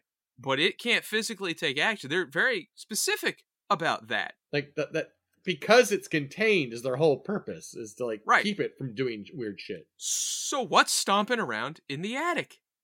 What's up there knocking out drawers and lying on beds that Jacob sees and runs away from? What's up there? Because it can't be Asmodeus. When you see you get the jump scare where she's looking out the window and the face shows up in it, can't be her mom. Her mom is a physical entity. The whole end sequence of this is them being chased by a physical entity that is holding a demonic entity. I'm going to keep really harping on the word entity because I'm mad. So this scene makes zero sense in the context of this film. There's nothing wrong with the scene itself, removed from everything else. Like I said, it's the most Paranormal Activity feeling bit in the entire movie. Although but that's why it's broken. That's why it doesn't fit the rest of the film. Yeah, I had chalked it up between two things. Well, one, between the vessel starting to fail, obviously, with Sarah. My notes is Sarah Modius starting to fail as part of the leaking out. But also, there seems to clearly be some sort of initial step process to Asmodeus acclimating to a potential new vessel because of the bits that happen in the successive nights. So I just took it as potentially people of this bloodline are an exception and can interact with them directly. It's loose, but that was what I chalked it up to. Yeah, I none of it made sense to me within the. I feel like Nick here, within the rules that this movie establishes. Oh no! Team Patterns has fallen. Team Patterns has become Team Rules. Well, because it's not even a pattern. It doesn't make any sense in any context. But also, why is the closet hidden behind the dresser? How does that make any sense? They put this... Yeah, there's the little picture of the devil in there. Oh, we moved this in front of it because we didn't want to see her. Just fucking erase the picture. Why is there a picture of Asmodeus in the back of the closet anyway? That is, I think, a mirror to what's on the ceiling later. Which, again, is there not so much for Margot, but for the viewer. And also, I think the depiction mirrors, again, the artwork. One can argue that it's clearly something that's gone down the family line, so they have some connection to it, and that's fine. Well, right, but why is it hidden in a closet? Why do they give a shit? I don't know. If they were worried about her finding it, so they moved to just clean up the picture. What do you need the picture there? It's not like a historical document. Nope. It's just so little. And again, first time through, it's a fun scene. Second time through, it's like everything about this makes me mad. Like, if you're going to have big reveals and big twists in the thing, they should be big reveals and big twists based on the movie you're watching. Yep. But nope. So yeah, it really bothered me on the second. It just, yeah. From a practical plot perspective, the only bits of this that kind of directly play in is Margot finds a letter from her mother hidden, and it's a letter from her mother saying essentially, your crazy called ass can't have my baby. I'm going to take my baby far away from you. So the main plot function of the scene is to establish creepy shit happening around Margot, and then also to establish Margot's distrust of Jacob and everyone else here. I just think it would have been more effective a scene without the ghost shit, and it doesn't make sense in the context. Just have it be Jacob coming up there, And the scene, the face you see in the mirror is the face of her mom down in the pit. Yeah. And, her mom down in the pit who is neither invisible or incorporeal. So, great jump scare. And they look at it in the morning and they're like, yeah, well, what is that? Looks like a face. Oh, It's just sloppy and it doesn't work. It's very jarring from the rest of the film. Clearly it doesn't work if Team Patterns is fallen. I can't get over that, man. This franchise really is dead, apparently. Holy shit. Jacob is it's like fucking Gary Oldman in the opening scene of Dracula when he finds out his wife is dead. I curse you! He's just coming up to his altar and stabbing it and fucking... I will become that which you hate! Welcome to the dark side. Next episode, Jake's gonna be all withered, with a bun haircut. We found footage, fans have a right to be proud. Oh man! I feel like this is a good moment to remind people I didn't actually hate this movie, so just throwing that in. No, not yet. But by the time we're done. So next morning we get the interview scene where they finally get Jacob to sit down, talk about Margot's mother, and explain, she was shunned. She, alludes to her having just, a rough upbringing. And Margot very quickly confronts Jacob about the letter, which is what brings about the shunning. So, awkward interview bit. The shunning. Do you want to get sued? And we talked about the drone earlier, so this is where the drone factors into a practical plot point, because the drone discovers the church. The church, which is far away now and inexplicably much closer later. It is a short trip. Which is appropriate because the writing on, speaking of far, the writing on the door, so weit nicht weiter, is so far, no further. And, which, again, big-ass padlock, they're picking it. Jacob shows up and says, WTF, get back to eat. Again, he is shockingly chill about catching them mid-lock-picking to this point. Like, hey! Go eat. Well, he knows she's gonna end up in there later. No, awkward dinner. Sausages, right? Because he's where he has the line of it.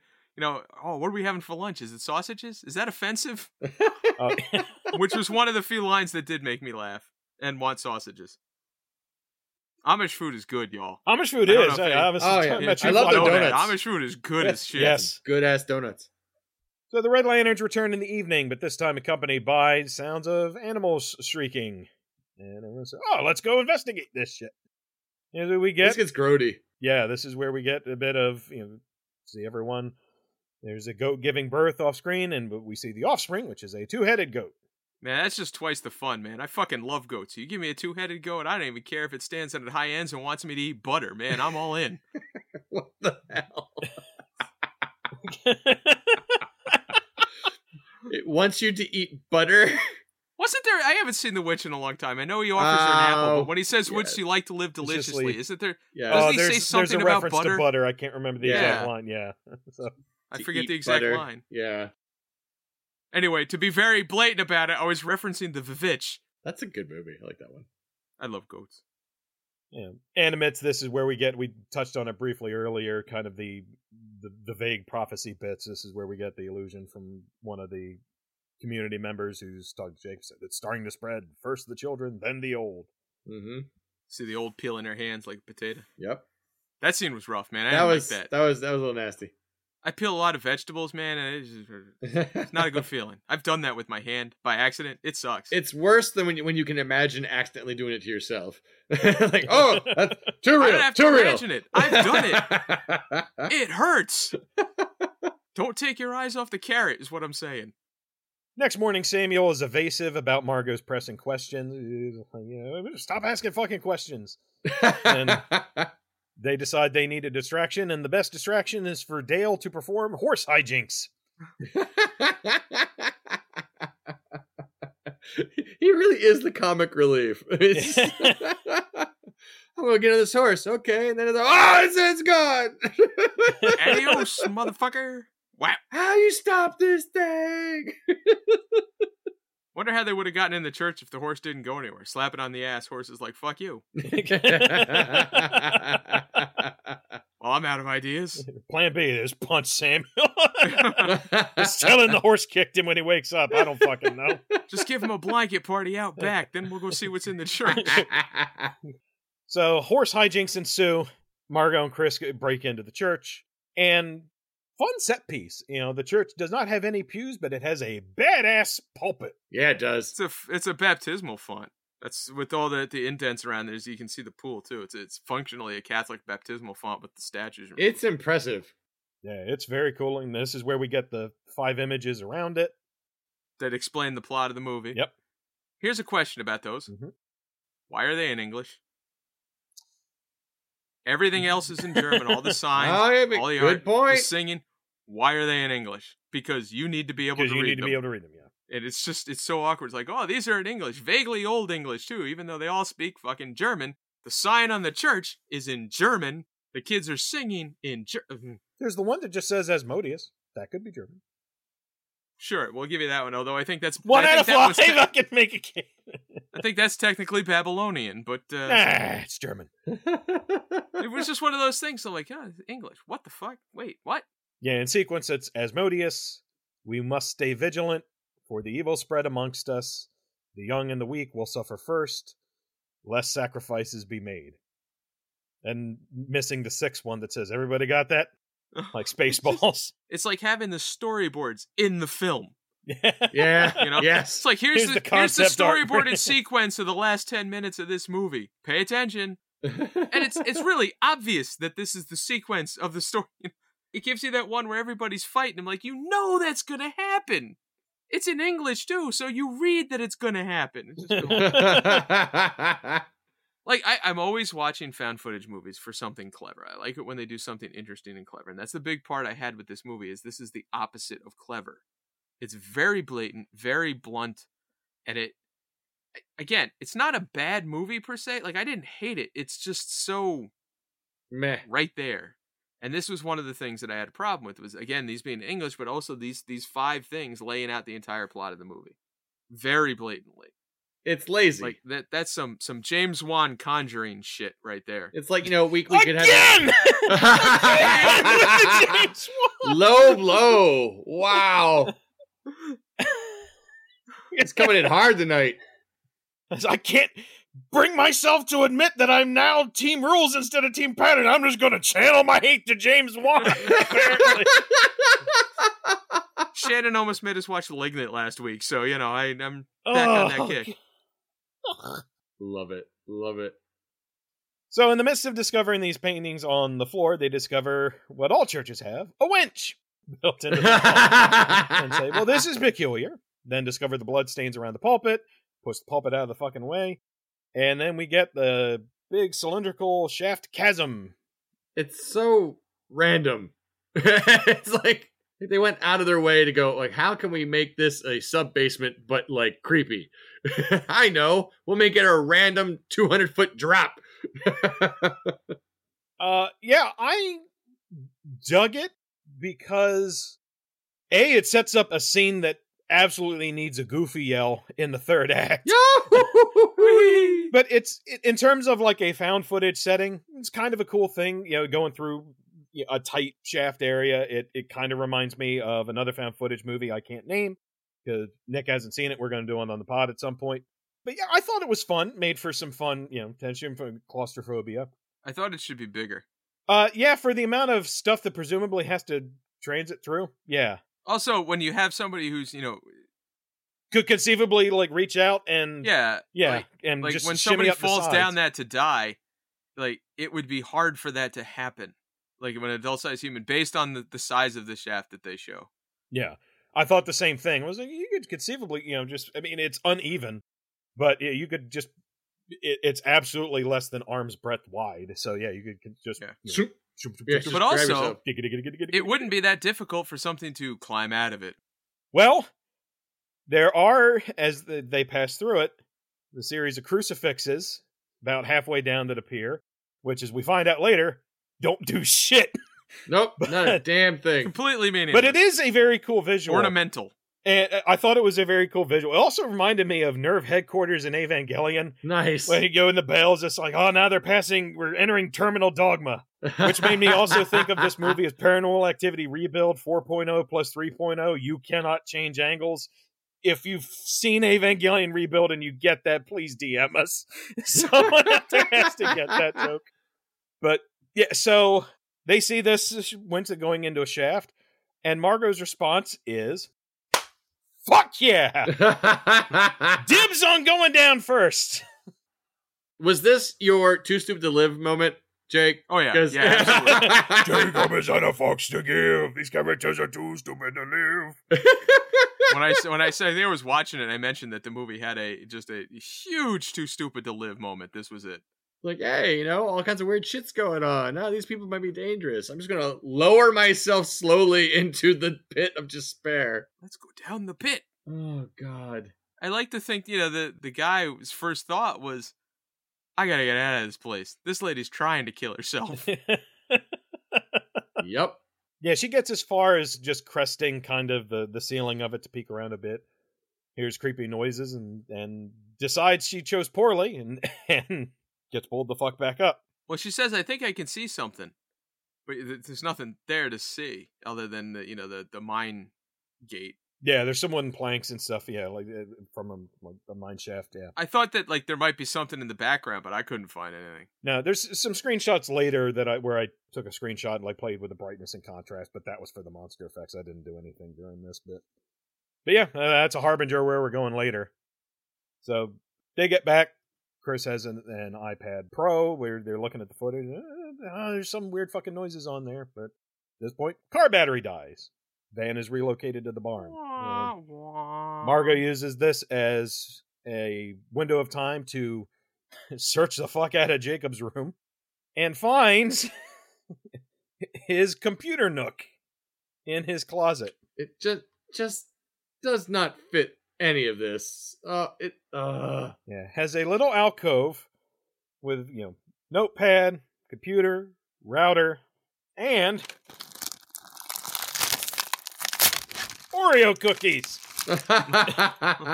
Which was my favorite thing, and I can't tell what flavor they were. These are Thin Mint varieties, but they got this little seal on top. That shit was all the way back. That flap was all the way out of the way. They were stale as fuck. Somebody needs to tell Jacob. I don't know if this was his first Oreo experience, but you got to seal that shit, man. They do not last that long. Nope.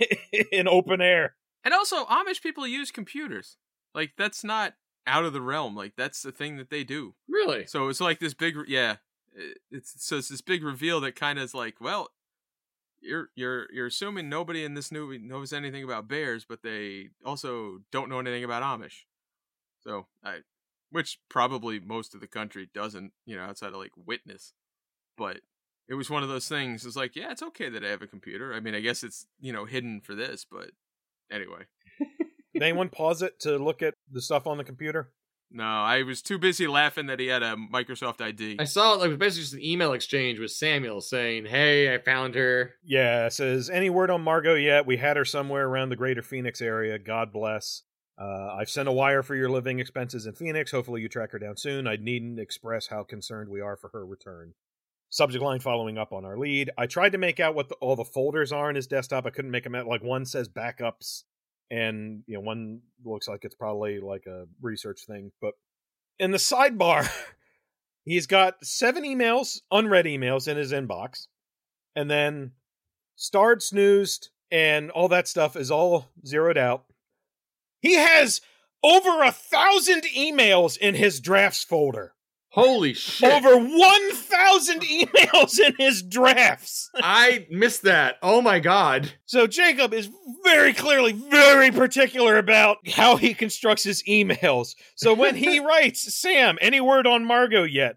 We had her somewhere around the greater Phoenix area. God bless Jacob. There were about 150, 200 drafts of that before he settled on that exact version, probably. I just got the biggest fucking laugh out of that because I was like, what? Did he not empty his recycling bin? Did he not empty his trash? But I pulled up. It is the drafts folder. Wow. That is a fascinating choice. He's really wishy-washy about emailing his crush.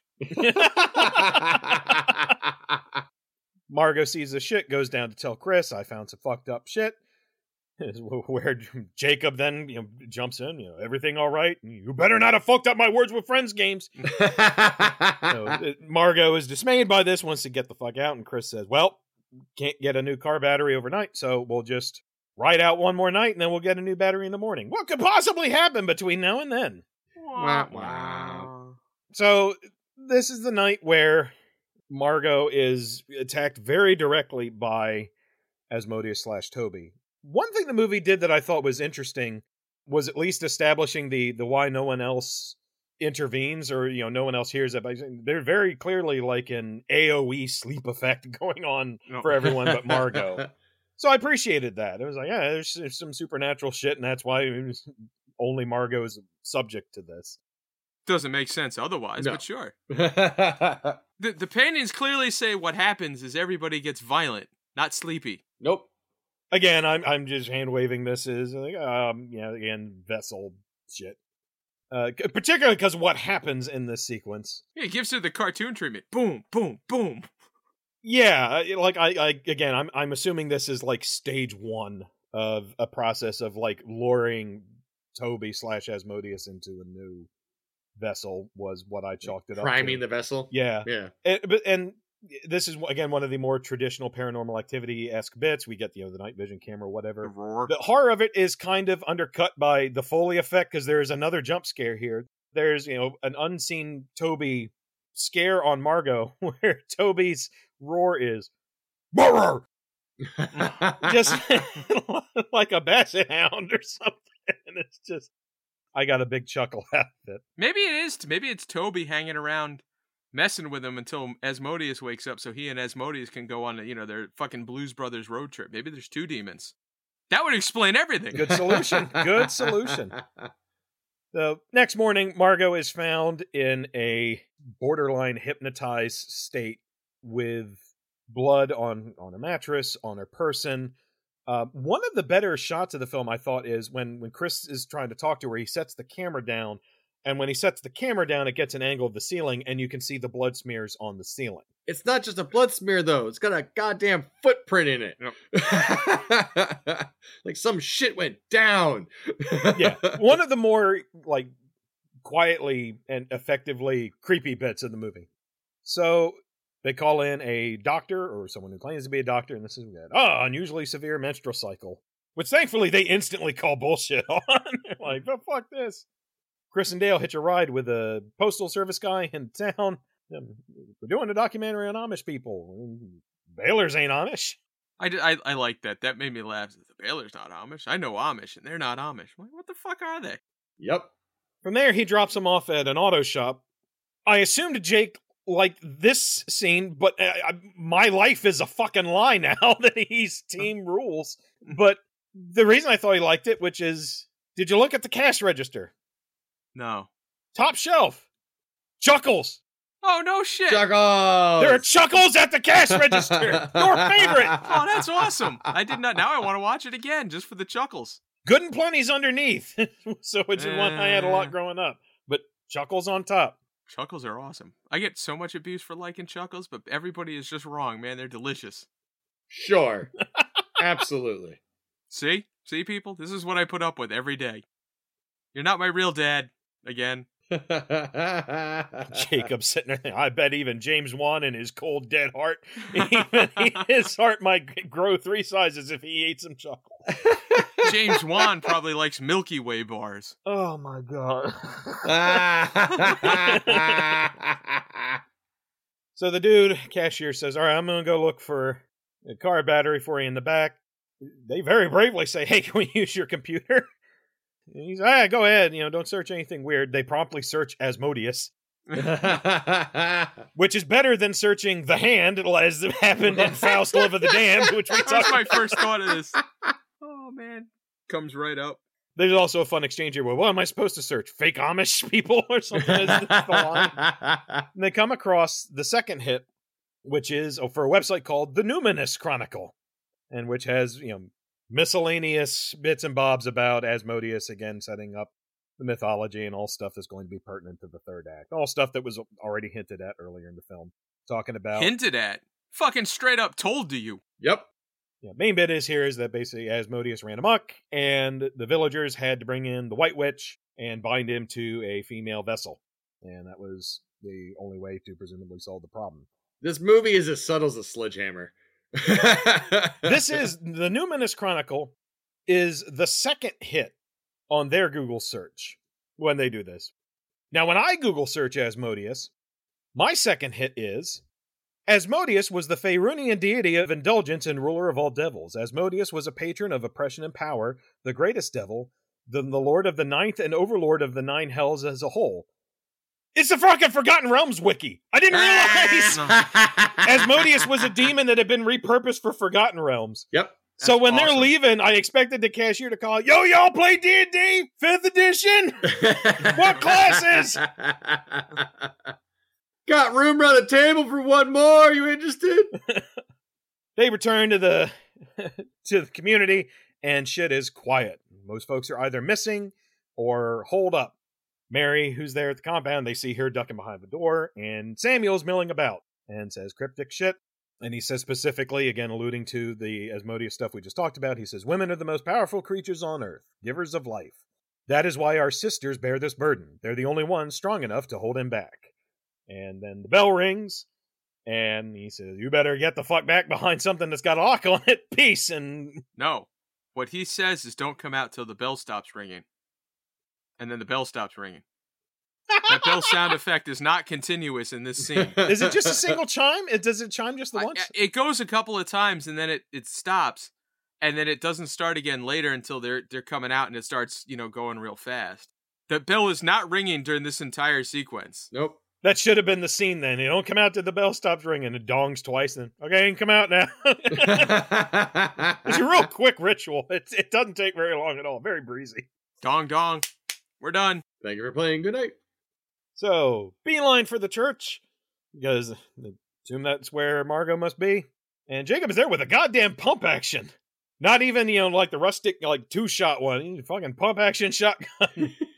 Because we see the rustic two-shot one. That's one of my favorite shots coming up. And Jacob's, don't intervene. Tussle between him and Chris. Wrangles the gun away. Jacob half falls into the chasm. And then goes the rest of the way down. Fly, you fools. It's a rough landing. It's very rough. Go see it. He does not look well at the bottom. Which he could have stopped himself. Jacob's a big dude, man. Just stick your arms out and you're cool. Yeah, your hands will get fucked up, but yeah, just press. And, that's better than what happens to you. Feet first. You got shoes on. Dude got turned into a bowl of SpaghettiOs at the bottom of his pit. You can at least, slow your momentum. Yeah. Turn into ravioli instead. Chris goes down solo. No one manning the winch at this point. Just goes down. Somehow. Yeah. No idea how he's going to get out. And at this point, the Carlsbad Police Department has licensed Ennio Morricone's score for the thing, because as he's going down, it's do, do, do, do. It's just a single synth. Do. Chris intervenes in the middle of who we assume is the White Witch, or the equivalent thereof. This White Witch puts up no fight. Nope. He just rolls in and says, "At the way," and she's like, "The salt!" Ah! Yeah, he walks in and is screaming, and she's obviously continuing the ritual, as she should, but the way it plays out, it feels like in a video game, when you've come in, it's like, you gotta wait for this, it's not quite a cutscene, it's halfway between a cutscene, it's like, you gotta wait for it to play out before you do it. You can shoot your gun at as many NPCs as you want, nothing's gonna happen until the dialogue is done. I like that the salt, she's like, "Oh no, the salt." And that's the big payoff to them having a closet full of salt upstairs that they very distinctly introduce earlier in the movie. In the alcove, yeah. Doesn't mean anything. They don't mention salt ring, and it's like the salt, whatever. Everyone knows salt keeps spirits at bay, right? Right? Sure. But is the salt keeping him in or out? In. Because she's chained to a chair. So is the salt ring to keep the demon from fleeing when they make the transfer? What's going on with the salt? Who knows? I think anyway, the salt is to keep the demon in tow, and the chains are to keep the body from being too troublesome. Yeah, because that chain's got a bit of length on it, so it would have to be to keep the demon out from intervening and stopping the ritual. Sure, but anyway, moving on. The one thing I did like is if you look at the shroud the witch is wearing, it's this pattern of crescent moons and pentagrams. Not a rule. Not a rule. It's a pattern. And go back to the very first teaser for the film, and when there's cutting to like text and like the background for the logo, it's the same pattern. Okay. So they actually repurposed that design and used it in the teaser trailer. So at least it was consistent.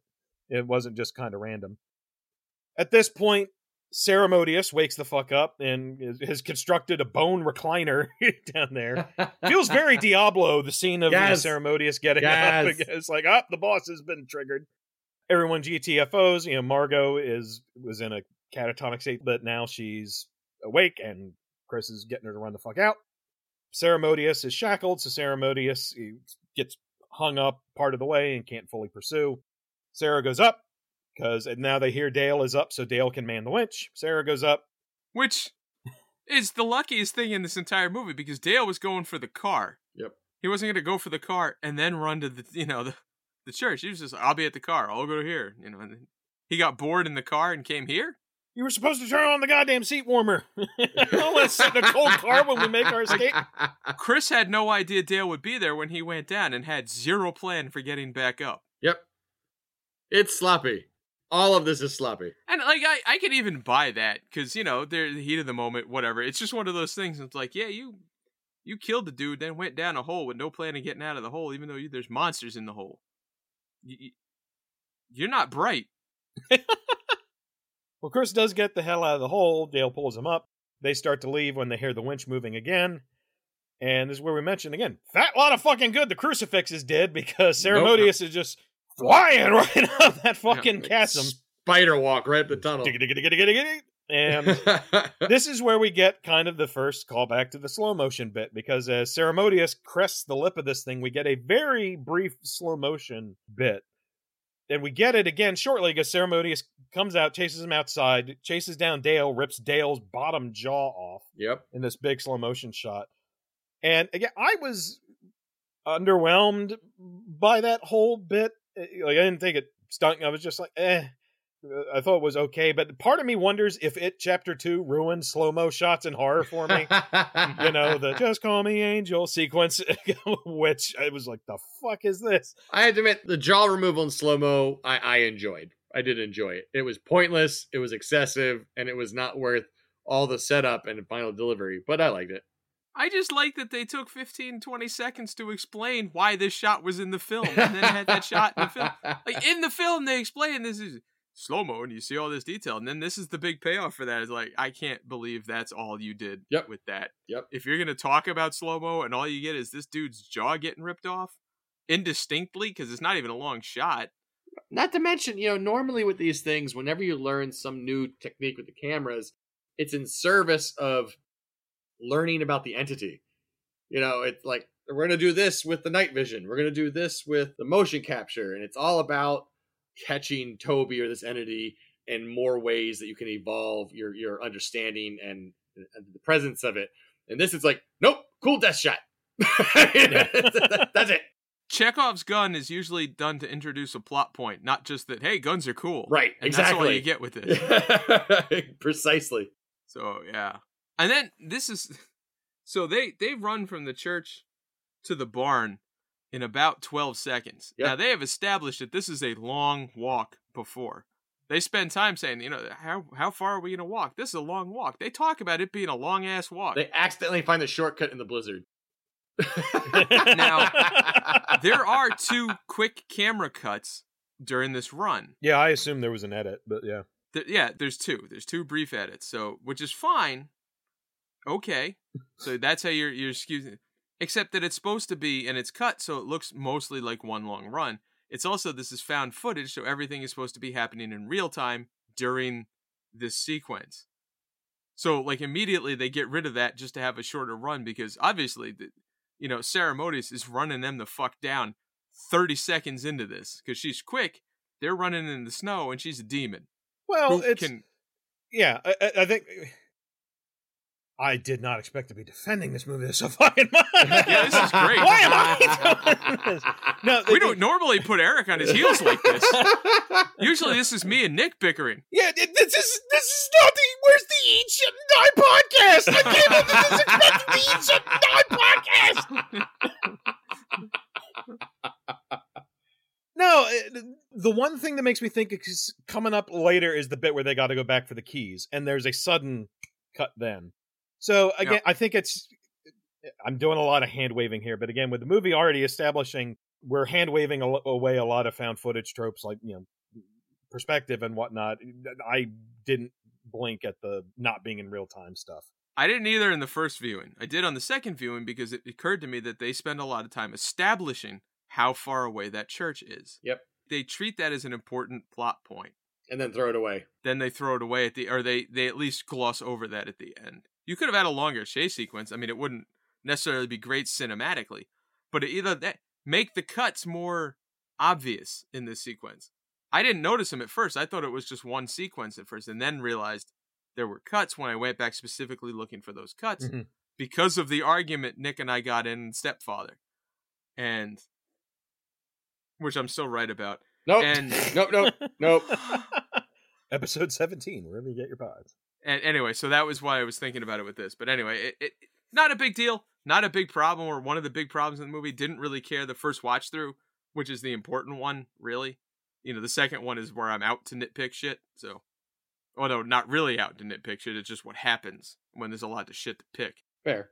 In fairness, although my brain didn't get hung up and I just kind of hand-waved the time and editing bit, my brain did get hung up on the fact that as they're going through this barn sequence, that Sarah Modius just spider walked, right the hell up a chasm. But a 6-rung wooden ladder apparently keeps her at bay for a solid 30 to 45 seconds. Because the ladder they go up in this one bit is like she's hot on their heels. And they do not go up as this ladder is like 6 rungs. And then we don't get Sarah Modius for another 30 seconds. It's like, oh shit, how do I navigate this? Exactly. Another jump scare. Sarah Modius gets the jump on Chris, is beating the hell out of him. And Sarah picks up a meat hook and confronts her mother, calls out her name, Sarah. Yep.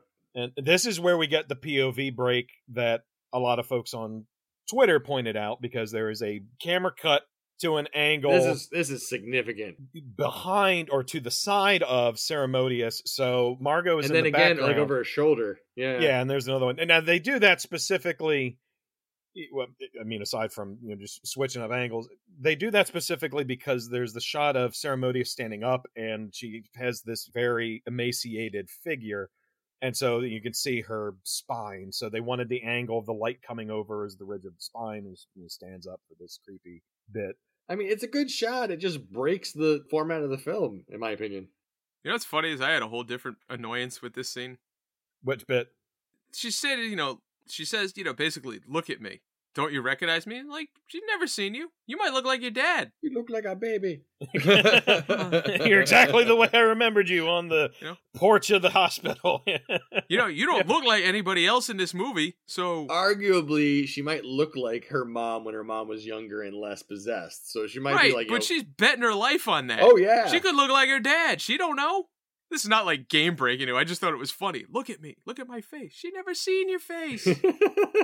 You don't know if you look like her. You have not seen a picture.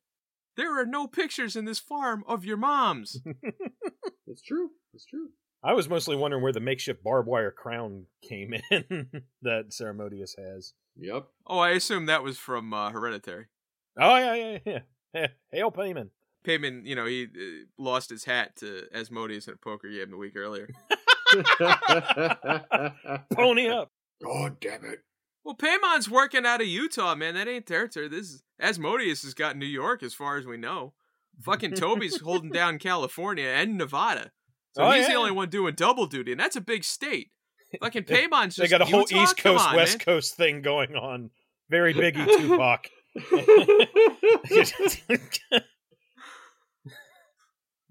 I'm just saying, of the demons, Paimon is the one holding down the least amount of territory with the fewest amount of people in it.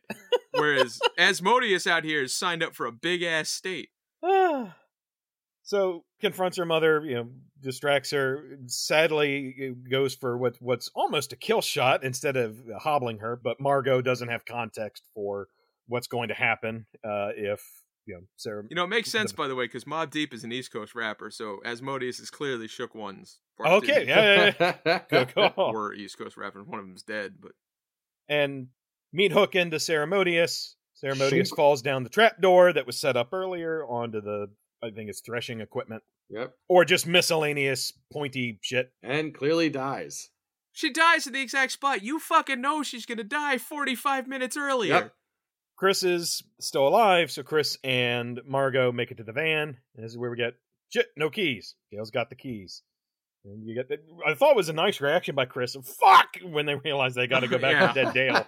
Although all I could think of was the Simpsons bit with, out of the hole! Gentlemen, this canary died of natural causes. Back into the hole! Ah! Which is great, because we got to dig up stupid earlier, so, Get the keys, and on the way back is where we get a repeat of the bell sounding, and the bell starts sounding in rapidly, cut time basically, and starts accelerating, dum dum dum dum dum, to the point that it's basically a blur, which is conceptually interesting. A bell moving in a physically impossible fashion, or producing a physically impossible sound.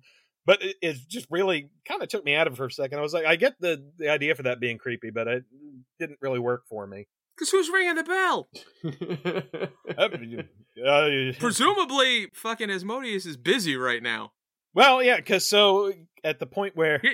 Here's a thought. How much better would this scene be if the bell started ringing and it ended up leading into the opening drum hits in Shook One's Part 2, and then this whole scene had Shook One's Part 2 playing it over it? That would have... Look, no lie, that would have erased every concern I have about this movie and make it my favorite Paranormal Activity movie. When we get the Amish guy who draws the shotgun on the van a little bit, he shouts, "My bullets make you levitate!"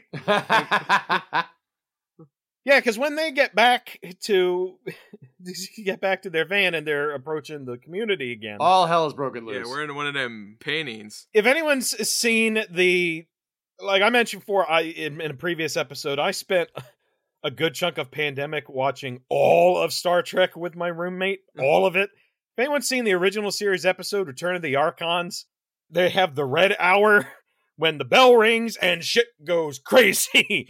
And that's what happens here. The bell has rung and everyone has lost their goddamn minds. We get an eyeless person. We get someone on fire whose arms are wide like, give me a hug! Because I'm mad, baby. So why don't I burn myself to bits? There we go. There's our requisite Evil Midnight Bomber reference. As prophesized earlier, the demon has been released, and now all the people have been kind of brainwashed into killing and harming each other. Well, almost everyone, except our protagonists, who are still running for their lives. Van starts. They drive through. This is where we get the Amish guy firing the shotgun, who goes right over the hood in a shot that is probably funnier than it should be. They drive over like 3 people. Oh, yeah. Why is the guy with the shotgun outside the door hanging out? Like, what's he's just waiting. Just in case they try to escape. Everyone else is actively doing damage to themselves or their surroundings. But nah, I'm gonna wait. Oh, like they'd run through a Hieronymus Bosch painting to get there, and one of them is just waiting out front of this door, going, "I bet something's gonna come through here, and I'm gonna shoot it." It's. And points to the movie, I was like, oh, wow, the protagonists actually escape. They do not die on this. They get the fuck away. I love her scream at the end. Like, she gets in, looks at the camera, and screams. I thought that was really in the moment, and it felt very legit. Like, I really thought... It was well done. Of all the things, she just... That scream and the look on her face, I thought was really good for what they just went through. Because she had a bad night, and she had to let that shit out, and there it was, and it felt real. Agreed. Yeah, I legitimately like this bit, of them escaping and And just the fact that they did escape, I was like, oh my gosh, that's cool. They live. Nifty. It is worth noting that, this is the very first film in the series where the main protagonist survives and is not possessed. So that was a first. Yeah, they escape. Now we cut to dash and body cam footage of the police investigating the scenario, and they hear a baby crying. And it is Samuel mimicking a baby crying. For reasons passing understanding, but it was creepy. It is creepy. This bugged me because, and I can't name it because it's a spoiler, but there's another found footage movie I just saw which did this exact same thing to far better effect because it actually had like plot impact and made sense. And so this one, where it's just to be creepy, was like, yeah, it's a creepy concept, but and so that's not really this movie's fault. That's just unfortunate timing of me seeing another movie that used it to better effect in such proximity to it. So now, instead of Ceremodius, we have Samuel Modius. So, Asmodeus has now possessed a male, and as they established, historically, women have the ability to keep Asmodeus in check. Men do not. Just a vessel, and they hand Asmodeus the keys, and he's got free reign. And uses telekinetic powers to make the cops kill themselves, gets in the cop car, drives away, and says, all right, I'm finally free of that fucking cave. Priorities. Take me away, Loretta Lynn. We get Hello Darling playing on the radio. And yeah, I kind of liked the ending instead of, last, there's no Sinister 2 where Bagul randomly leans into the frame and goes, Booga! Anything like that. It's just a unnerving thing, and then just Loretta Lynn as dude drives. It's kind of weird because it's like, you do wonder, it's like, well, where the fuck is this leading? But, there's plenty of possibilities. So I was okay with it. It was a nice chaos kind of element going, it was the chaos of the environment. And then he gets in the car and you get this kind of like chill moment. It was a nice juxtaposition. It's the exact ending of The Last Exorcism 2. It is. Which I've been making fun of for like 8 years. Which is The Last Exorcism Part 2. And that's Next of Kin. I like the ending. I like the idea of that being, lead into whatever they were going to do next. But like, I don't think the next one is going to have anything to do with this. I think the next one should be called The Apology. We're sorry we named it Paranormal Activity. So I ended episode 2 with a pitch for Paranormal Activity 7 at the time, which I called the Shook 7. Which was, like I mentioned, I wanted a Rise of Skywalker-esque parade of MacGuffins where we bring in a survivor from every movie, and also a plot mechanic from every single movie, so we could have this leads to this, leads to this. So, I've got a pitch for Paranormal Activity 8. The Other Side is called. No, I got a very, very clear title for mine. So, I'm just doing one MacGuffin for this one, and what I've got is very loose. But everything hinges on the magic fork from Paranormal Activity 4. Of course it does. Oh, Jesus. Chris and Margot are on a hunt for the magic fork from Paranormal Activity 4 because Paranormal Activity 4 establishes that the fork tells the future, but we establish now it can take you into the past. So Chris and Margot are going into the past to try and stop all this Asmodeus Toby shit before it even gets started. Maybe stop Sarah before she gets possessed or some shit. I haven't hashed all that out yet. Well, all I know is, at some point in it, shit goes awry. Chris is stranded in the past without his video equipment and said, all right, well, I've got, what am I going to do? I'm stranded in the past with, no technology, but I know what my trade was, so I'm going to start up a video shop, videographer. And starts up a video shop, and at the end of the movie, he leaves the video shop to his apprentice, Dennis, the video guy from Paranormal Activity 3. So the movie ends where Paranormal Activity 3 begins, turning the whole franchise into a Mobius strip. And when you get to those end titles and it says Paranormal Activity 8, you take that 8, you turn that sumbitch sideways, it's Paranormal Activity Infinity. Infinite activity.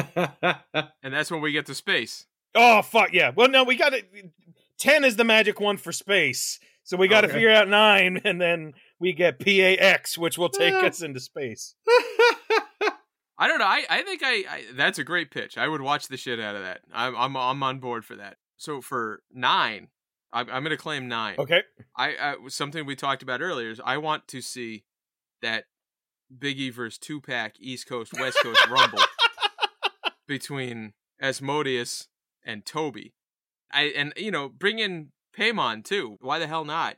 And I just wanted to see a scene of Paimon and Asmodeus making fun of Toby for his fucking name. Was Paimon Suge Knight in this? Death Row Haunters. Who wouldn't watch that? Oh, please don't kill me, Toby. Please don't possess my body, Toby. I literally just watched Tupac Resurrection 2 weeks ago or something, so it's perfect timing.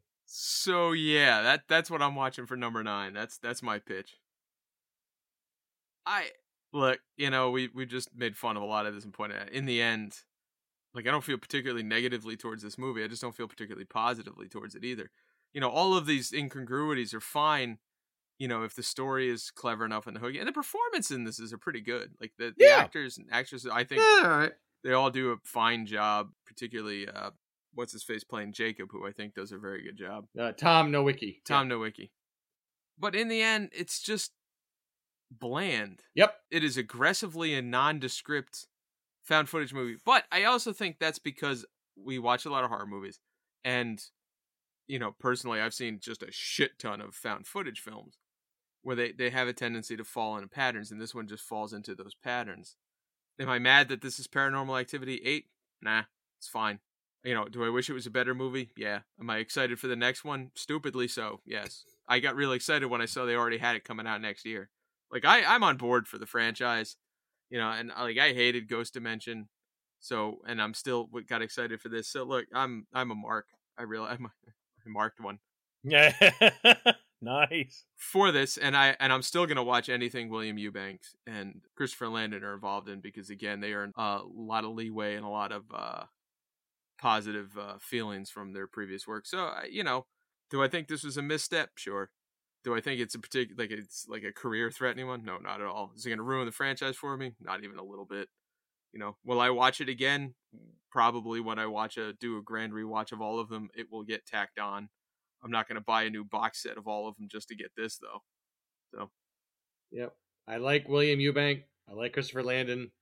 As much as I like them and much as I'll support them, I, again, have lost my faith in this series. I'm just disappointed. I'm not mad. I'm just disappointed. This could have been so much more, or at least it could have been so much of its own thing, and it didn't do that either. So it's just, it misses the mark, and I walk away with my head hang low. Would not recommend. Yeah. Well, to echo one bit, so all three of us say it again. Yeah, I'm absolutely a fan of William Eubank and Christopher Landon's work. We said it earlier, but if you haven't seen Underwater, I spent the first viewing of Underwater being actively annoyed, not because the film was good and it was being tossed into theaters, kind of, with minimal marketing and whatnot. That's still the last movie I've seen in a theater. Same. I haven't been back. And people have in the intervening couple of years, people have slowly been kind of discovering it. People keep finding on like HBO Max, like, hey, this is good. And yes, it is. It's a very underappreciated film. I also don't know.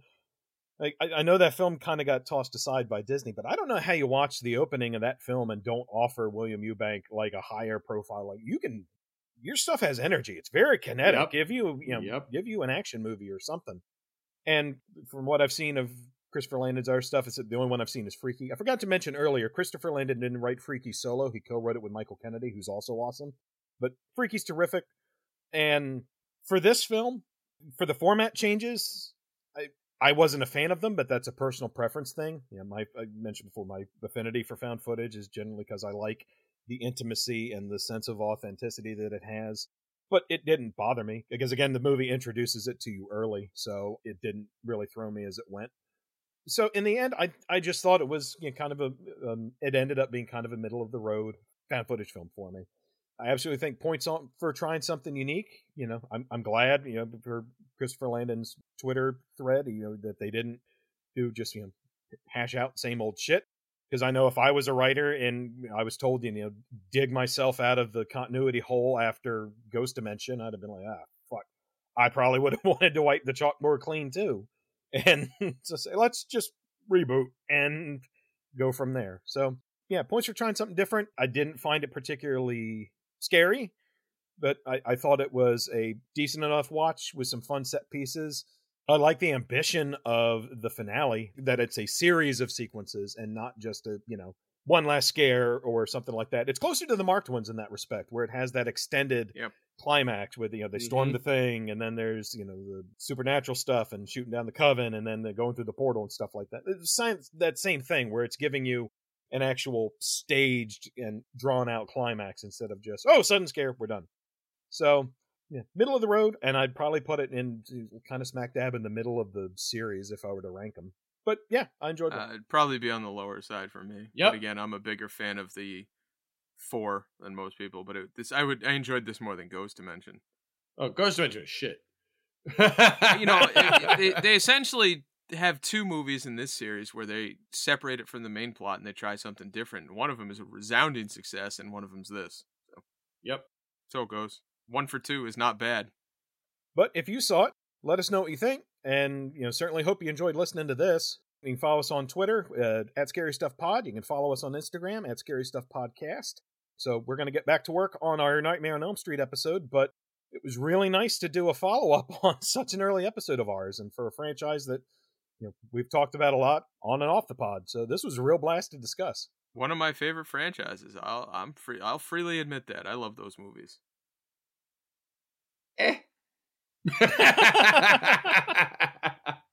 And on that note, this is Eric signing off. Thank you for listening. Always a pleasure talking to you all. This is Nick. This is Jake saying keep them shook crews running. Good night, everybody. Night. Good night.